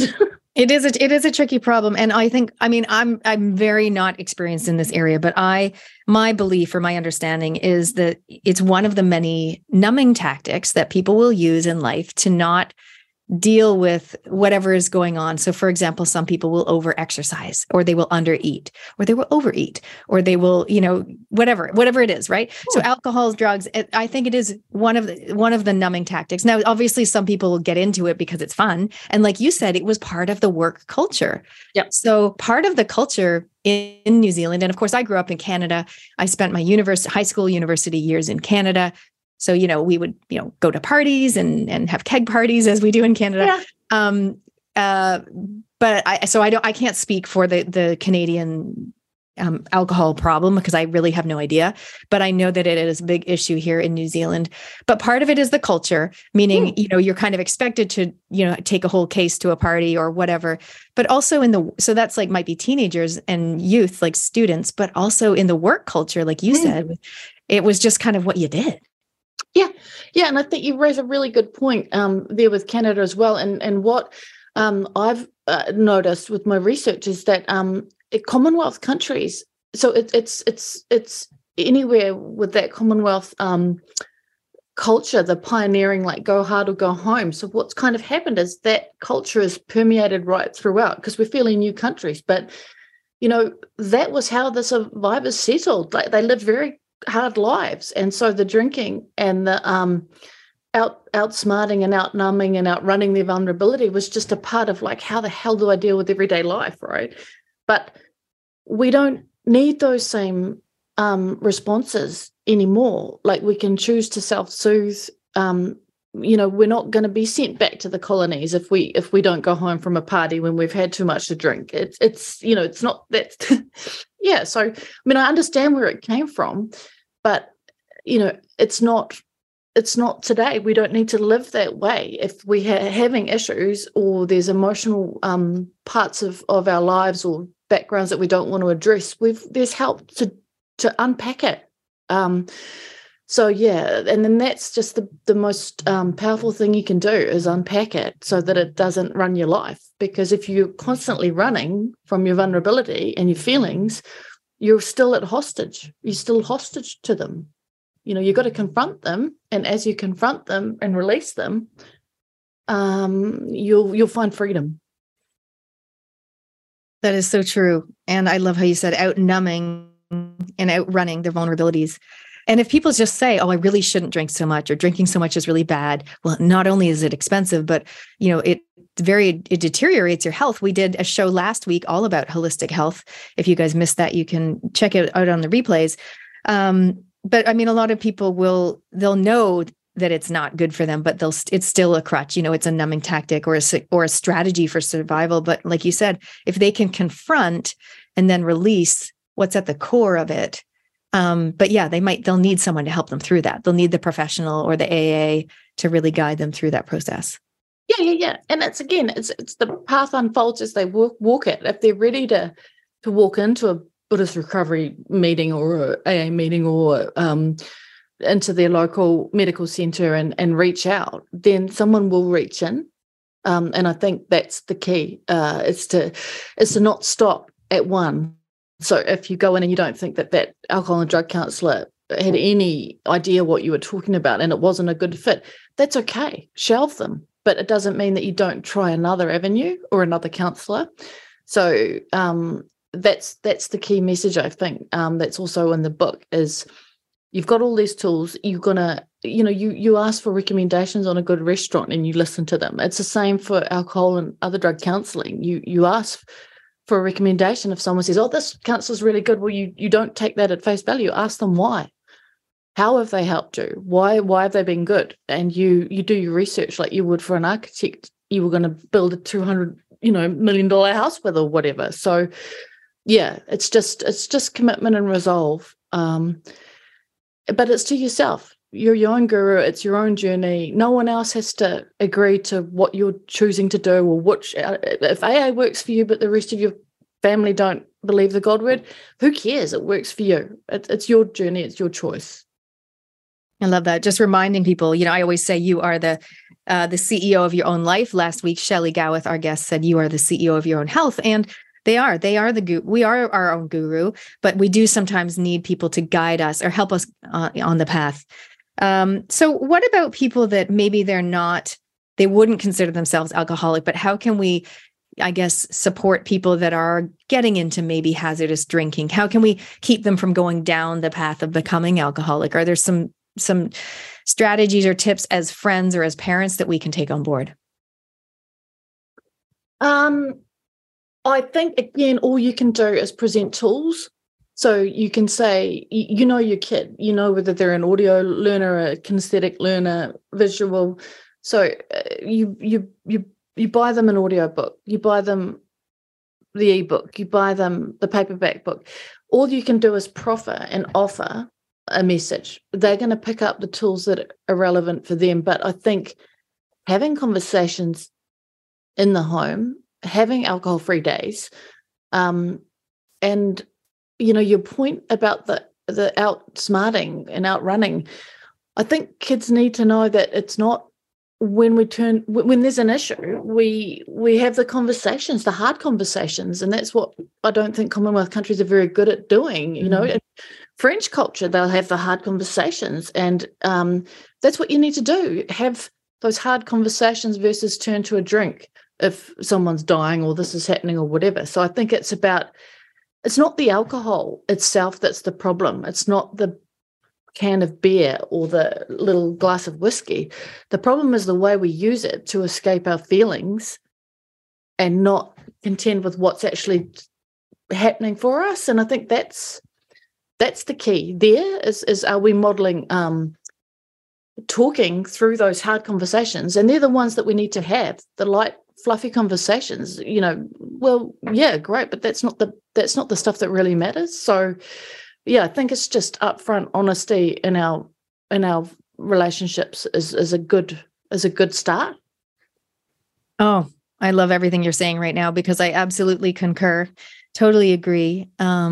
We actually did a show, if you guys missed it, all about communication, and we had a beautiful guest about nonviolent communication and compassionate communication. And I think you're right, though. In a family, if we can create a culture where it's okay to say, I'm really, I'm so angry at the moment, or this is really bothering me, rather than just going, oh, I need a drink. And partly, of course, the parents know, role modeling, quote unquote, role modeling is important.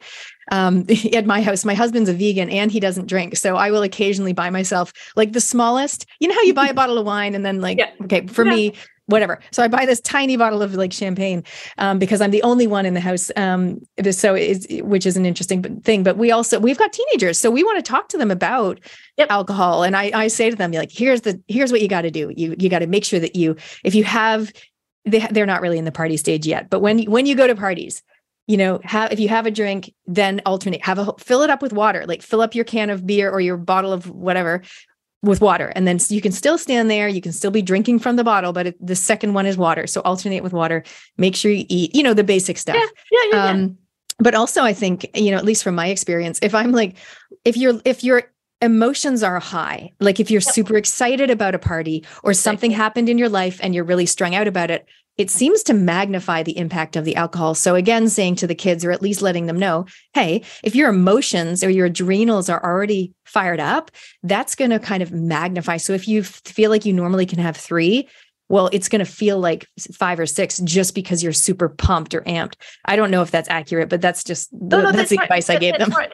And I totally concur with that, because for me, it's I'm most at risk of relapse when I'm really excited.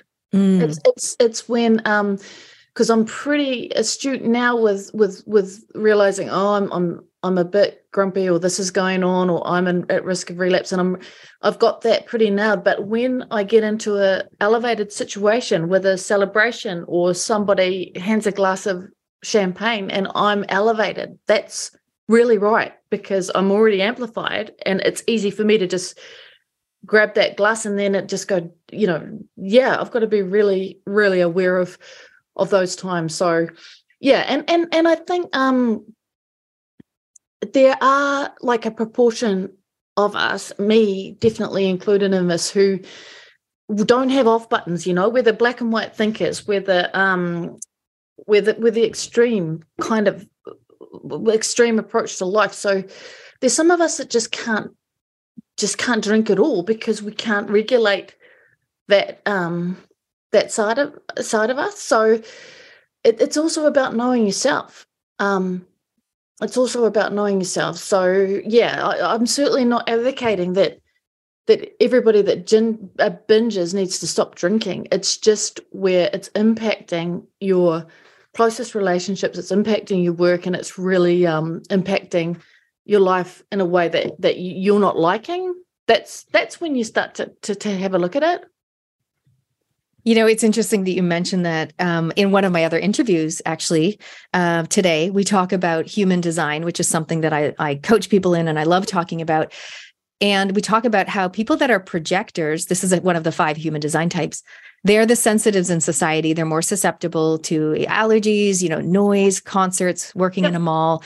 But they also are more susceptible to, additives in food, things like that, but also alcohol. So we kind of say to them, hey, girls, if you're a projector and you're going out for drinks with the friends, everyone else is having 3, honey, you're having 1. Like we kind of say it, not as a joke, but it's kind of true. Like some people actually are, partly, I imagine, given your family history, whatever, more susceptible, but also for me, I'd say human design type, more susceptible to negative impacts, side effects of anything, vaccines, medication, but also alcohol. So that is also something to be aware of. But like you said, if you're pumped, if you're amped, if you're ready to celebrate, but as long as that's when it's a volatile time for me. I know that when I'm sad, I don't go near it, but you're like, when I'm happy, that's a volatile time. So thank you for pointing that out. A lot of people might not have made that connection. Yeah. And I've got one quick example of that. So when New Zealand won the America's Cup and I was invited out on a launch to watch that because I sail a lot as well. And that I had to really steel myself before even getting on the boat that day, because the chances of us winning were pretty high, but I had to get my head into the state of that whole day, plus all the partying afterwards. I had to have a plan, which was just tonic water with, like ice or whatever, but there had to be a plan. And that's what my book talks about too, is making all these plans before you need them. And, but in a fun way. So you set yourself up to succeed if you're going to give it a shot. And I think that will encourage you to have the braveness to take the next little step forward. So it's just a tool to make you feel like you've got the best chance of succeeding if you want to do it, if you want to try it.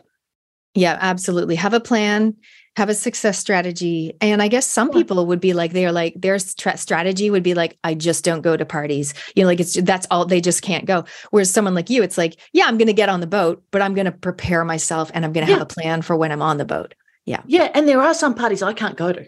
Like I couldn't go to a party with Jimi Hendrix. I would end up, drinking and playing music and being crazy. So there's situations where I just can't even step into that space. But you're learning that. You learn that as you walk your journey. So you've just got to know yourself and try to keep yourself safe. And but it's not always easy. And in terms of teaching our kids that and our nephews and nieces, it's just presenting tools all the time and having those conversations that if you're not feeling well, then substances aren't gonna fix that. Let's go for a run. Let's go for a sail. It's modeling self-soothing that's not substance-based, I think. Absolutely. Modeling, I'm just going to reiterate that. It's so good. Modeling self-soothing that's not substance-based. Yeah. Thank you so much. A reminder to our audience, if you do want to write in, let us know if this is resonating for you. This is a topic we haven't covered before, but of course it is related to, empowering and supporting each other, which is what we're here to do. And while some people do have alcohol as the thing that drags them down, everyone has something that drags them down. So there's no finger pointing. There's no like, your life is better or worse than mine. I just consider everybody equal, but not the same. And we all go through life learning experiences. And sometimes we have to learn a lesson multiple times before we actually learn it. Exactly. And some of us don't get the memo and we don't learn. And, you know, we lose people along the way. So, you know, that's the saddest part of it. It's a subtle foe. Addiction's a subtle foe. So, you know, if you're just feeling like, I probably need to do something, then my book could be a place to start. And that's all it is. It's just a starting point for you to take that journey for yourself. Or possibly a gift for others. Would it be something that would be appropriate if someone's like, oh my goodness, you know, my brother's really struggling, or my uncle or whatever, they could give it as a gift? Do you think it would be well received? Oh, that's so funny you say that, because Paper Plus Waiheke, when I went in with my book and said, and what about selling this? I'm just so scared that people with a drinking problem aren't going to come up to the counter because it's going to say, I've got a drinking problem. And she said, Mary, there's only one way to find out. Bring in 10 books and we'll see. And so I took the 10 books in, and I went back a week later and I said, well, so what's happened? Have any of the books sold? And she said, yes, all of the books have sold except for one. And I said, with people coming out with the book? And she said, there were a lot of people buying for a friend. Mm-hmm. Right. So yeah. I think so. I think you can buy it for a friend, so long as you don't shove it down their throat. You know what I mean? Like, I do. And I think that's important. It's got to come from the right place, take it or leave it. But I think sometimes people want to help their friend and they don't know what to do, and they don't just want to lecture them, or they feel at a loss. So having a book like that they can say, hey mate, got this for you, or hey sugar, you know, hey honey, like if it's a woman, got this for you. You know, I heard this lady on RCR. She's pretty awesome. I just have a read if you're up for it, you know, or something like that. Yeah. And I mean, I've got them in my house, and my partner's nephew, he literally takes a wide arc around them to avoid them because of his own drinking issues, right? So he walks around the table like keeping the widest arc he possibly can away from the books, because there's people that aren't ready to look at that stuff. And that's fine too. It's just, here's a tool. If it gets shoved back in your face, we'll just take it back. But maybe you've planted a seed, and maybe one day, 5 years later, they're going to come back and go, hey, that green book, where is it? You know, so yeah. Love it. Okay, amazing. So tell us now then, while we're talking about it, how can people get it? Is it ebook? Is it hard copy only? It is audiobook. It is an ebook, and it's a paperback, and you can get it at marymclean.com. So you just go to, MareeMaclean.com. Yeah, and then, it just gets dispatched. So it'll just be sent out to you. So, yeah. Amazing. And congratulations for getting it into the bookstore. That's awesome. And the fact that it's so easy for people to get. I don't know if you want to say the price or how, or whatever, if it's different price in different locations. It is. So it's $29.99 for the paperback. It's $15 for the audiobook. And it's less than a price of like a cup of coffee for the ebook, because I didn't want a barrier to the people that needed it without any money getting it. So that's $4.99. So it's, you can buy all of those on my website, but it's also at Barnes & Noble in the US. It's also online, all over the world. So, and I've written to Russell Brand as well. I've got an idea for a podcast. So there's gonna be more news with this book coming up, which will be funny. Oh, congratulations. That's so awesome. And by the way, definitely less than a cup of coffee. I went to Columbus Coffee the other day when my daughter was swimming at the pool, and I just went for a little walk with the dog. $8. I'm not even joking you. It was large, but come on. Okay. So great price. Okay. we're going to dive into the questions now, which I ask all of my lovely guests. So Mari, what is one thing you've done in the past year where you truly upped your brave? I think putting myself out there with a book like this in the social media world where Jacinda was trolled mercilessly like that, I think is quite big for me, because it's about the message, but it comes with an author, doesn't it?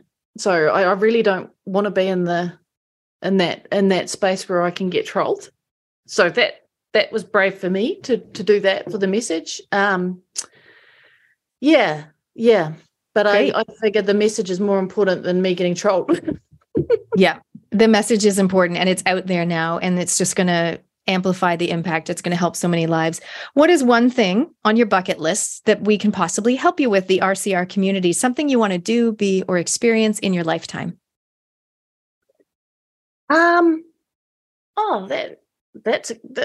That's an interesting question.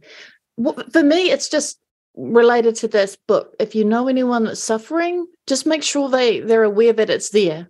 And again, no shoving it down their throat, but just that there's a funny book that, people pick up and read from end to end straight away because it's really, really compelling. And it's short. It's not a big, heavy book. And if they wanted to start somewhere, it's an audiobook or whatever format. That's just great because it's about the message getting out to as many people as need it. That's so awesome. And by the way, for our listeners, I also love to hear from you. If there's something that you have on your own bucket list that you want to share with us, not only share, but you possibly want some help with. We don't do fundraising, but we do connections, collaborations, community, and of course, courage here on the Up Your Brave show. So you can text into 2057, or if you're more of an email person, inbox@realitycheck.radio.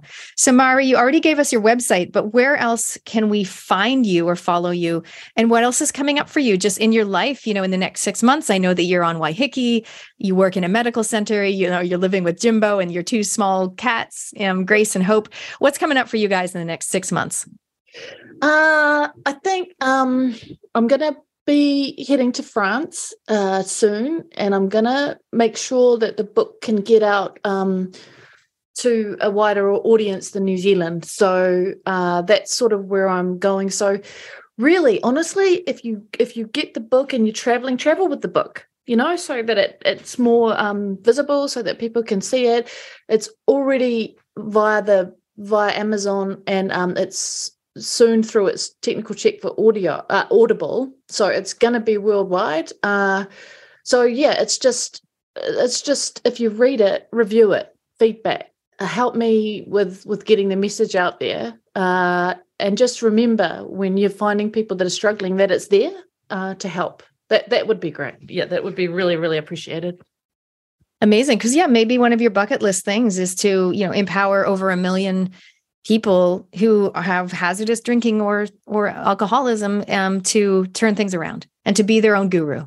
Yeah. And it is that. And it is that the next book is not the No Bullshit Guide to Getting Sober, but the No Bullshit Guide to Staying Sober. Mm-hmm. So that's the next book, because one thing's getting sober, but actually staying sober and not relapsing is a whole nother ball game. So it's about that. And it will take the path that it takes. Like if Russell Brand features it and other media and celebrities feature it, it will go out and reach as many people as it's meant to reach. But yeah, Instagram, Mari McLean. I'm on Instagram, the same as my website, Twitter. So you can get me there as well. Sounds good. All right. Hey, before we wrap things up, is there anything else you would like to share with our listeners today? I would just like to say thank you to Jody Hammond, who connected me with you, Natalie, because I didn't know, and I'm really grateful that she connected us together. I think what you're doing is great, and I think that it's just we've all got to keep putting ourselves just that little bit outside our comfort zone, because that's where the magic happens, and that's what your show's about. So I'm just grateful to be allowed to be here today. Thank you. Amazing. Mari, so good to talk to you. Thank you for sharing your wisdom, your journey with us. And I'm sure it's going to help hundreds, if not thousands of Kiwis, as well as people around the world. Thank you so much, Mari. Thank you, Danny. Thank you very much. All right, everyone. Glad you enjoyed that. And remember to be your own guru. I'm actually sending love to anyone out there who has themselves or someone in their life struggling with drinking. And I'm hoping that some of the things that Mari and I discussed today is going to empower you and give you some hope as well. We talked about how you decide how your sobriety is going to look. We talked about how, outnumbing and outrunning their vulnerability and how important it is to confront and to release what's going on. We talked about guided meditations. And this is really an episode that we're doing, I guess, in the lead up to Dry July. And I was saying to her afterwards, people might listen to this and they might decide to purchase her book and gift it to someone in their life, because sometimes you don't know what to say or what to do for somebody. But maybe if this book that is written so genuinely from her own personal experience, maybe this can be something that can help them to move forward and to be on the path for them. So I'm hoping that's the case. You can find more information at Maree McLean. It's MareeMaclean.com. And you can find the book there and more information as well. We'd love to hear from you, of course, 2057 on the text or inbox at realitycheck.radio. What resonated for you? What stood out for you in this interview or in our show today? If you've just joined us today, we're talking about self-discovery. And we've had two previous interview guests. We had Melaine Lee Butler. We talked about alignment and human design. And we had Matthew Tehuki talking about forgiveness and love. So thank you for joining us today. You're listening to Up Your Brave on RCR, Reality Check Radio. You are listening to the Up Your Brave show. I am your host, Natalie Cutler-Welsh. And at this point in the show, I sometimes like to do a little bit of a flashback and maybe even a sneak peek of what's gone on in the past, a previous guest, or what's coming up in future weeks. And the one that I've chosen for the flashback is the incredible interview with linguist Lisa Black. She's actually a feminine empowerment coach. She's amazing. And she's just, her way with words is absolutely magical. If you can, definitely listen to the entire episode. You can check out all my replays.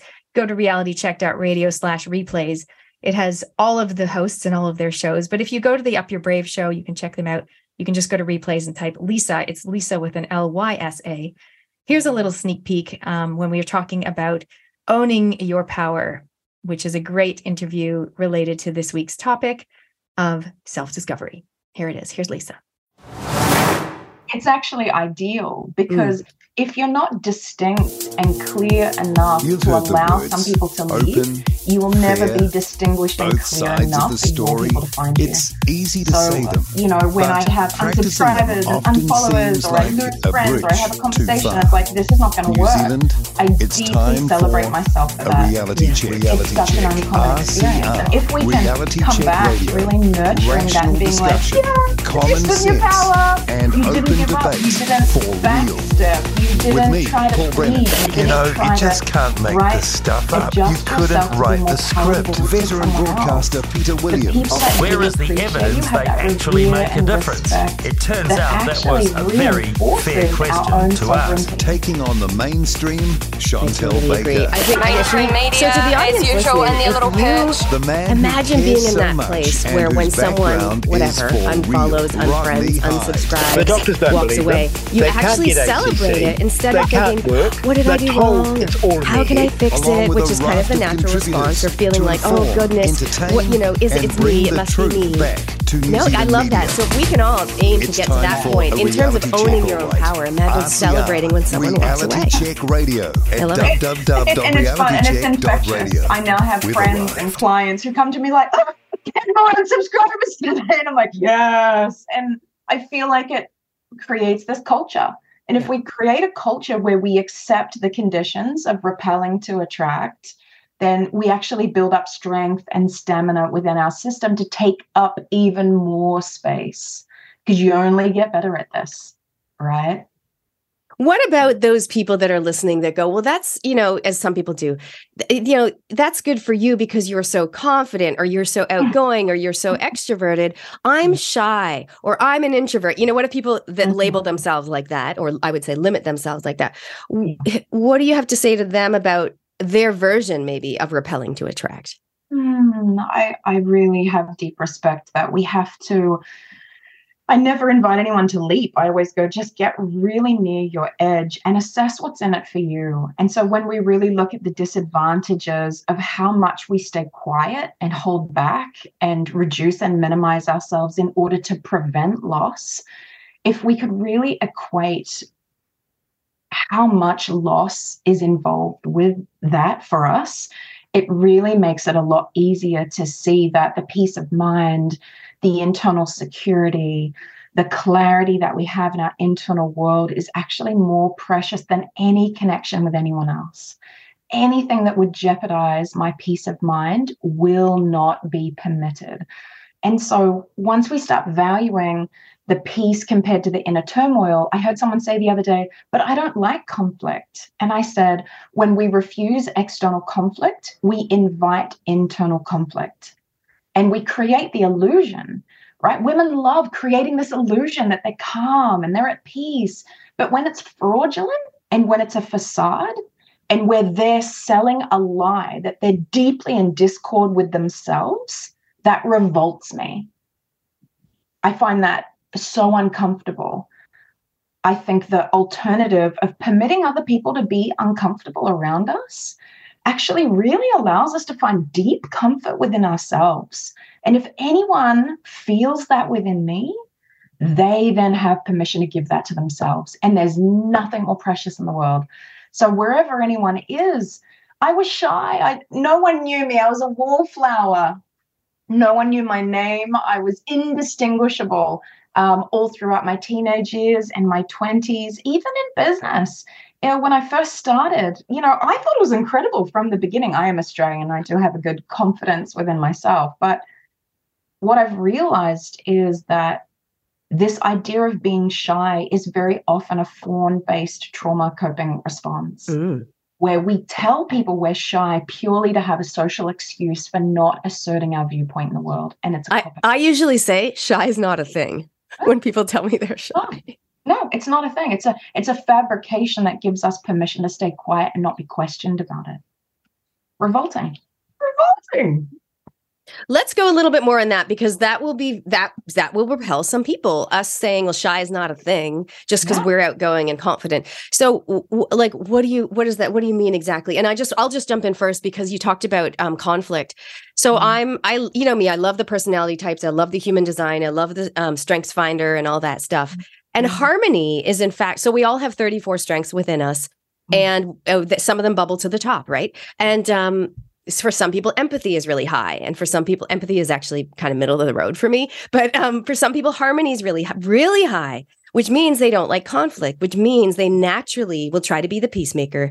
They'll naturally try to avoid or evade conflict. But sometimes conflict, it needs to be, some things need to be said.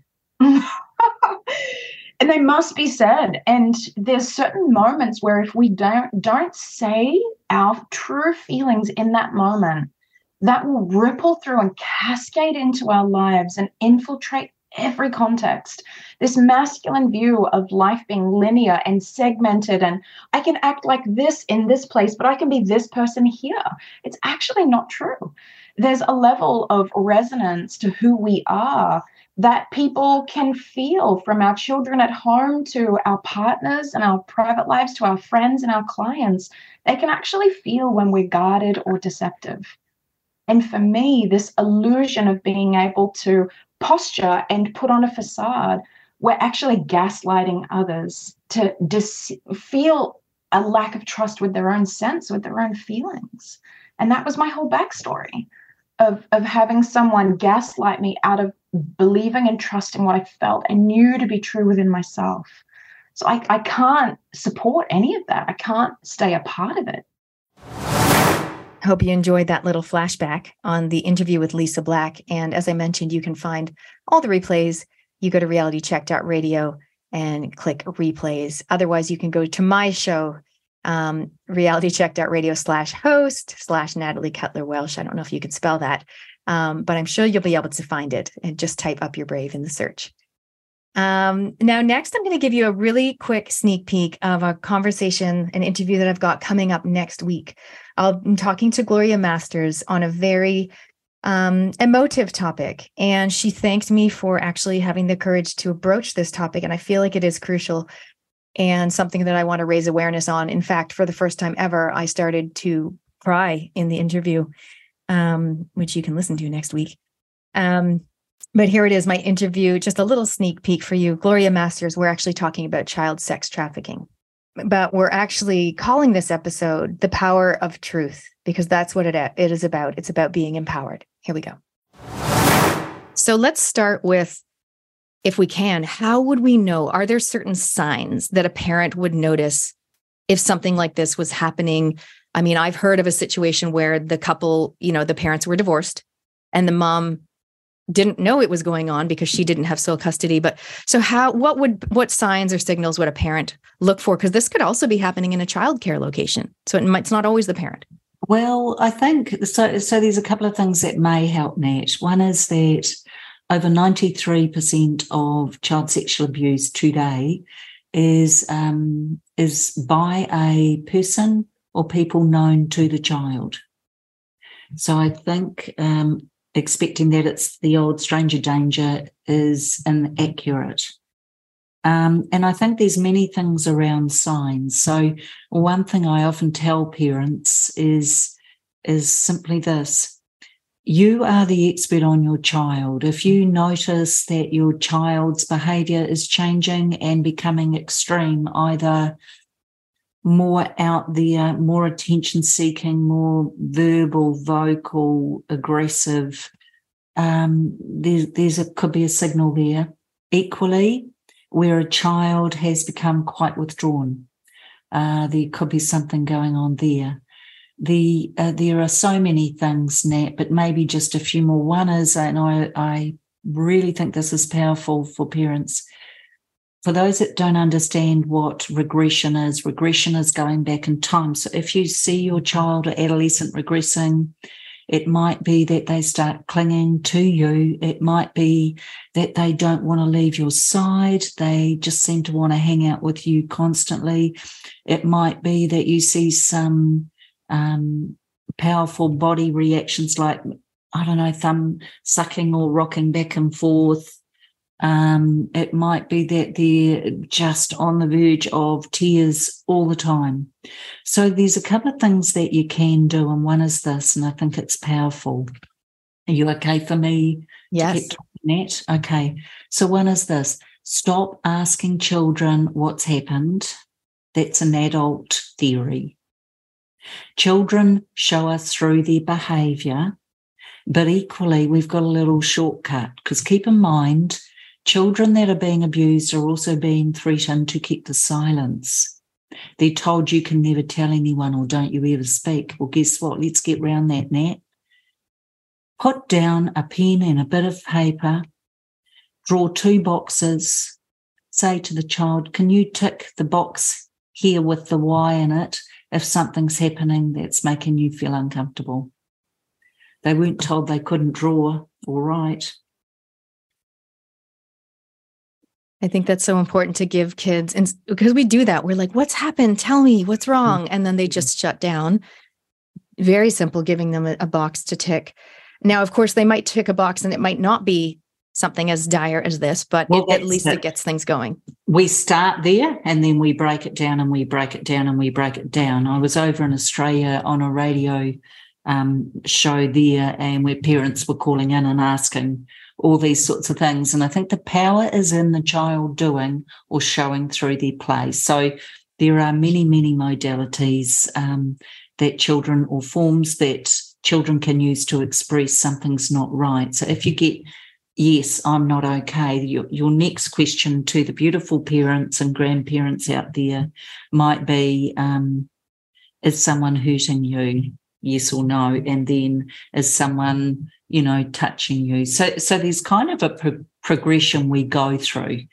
And people are very welcome, Nat, to reach out if they have questions, or sometimes I run group sessions for parents to join so that they can ask any questions they wish. You can listen to the full interview with Gloria next week on the Up Your Brave show, where we're going to be focusing on empowering families next week. And I love what Gloria says in the interview: when truth is spoken, people are freed. And that is partly what this is about as well. Thank you so much for joining us today, where we talked about self-discovery. We would love to hear what resonated for you. And I would love to know, what have you discovered about yourself in the past 6 months or so? And if I were to ask you the question I ask all my guests, which is, what have you done in the last year where you truly upped your brave? Maybe it was something that you achieved or persevered or navigated through. I would love to know. You can write into us 2057 on the text. For more personal discovery and development, I'm actually doing a online training, a little online workshop next week, which is called Human Design for Your Relationship. It's for relationships, whether that's your marriage, one of your children, or a business partner. You can understand yourselves and them better. So judge each other less and respect and appreciate each other more, which is what it's all about. You can check that out, upyourbrave.com. And you can also check out my recommendations page if you want more people, more incredible people to help you to up your brave in whatever area of life that may be. You've been listening to Up Your Brave with Natalie Cutler Welsh on RCR Reality Check Radio.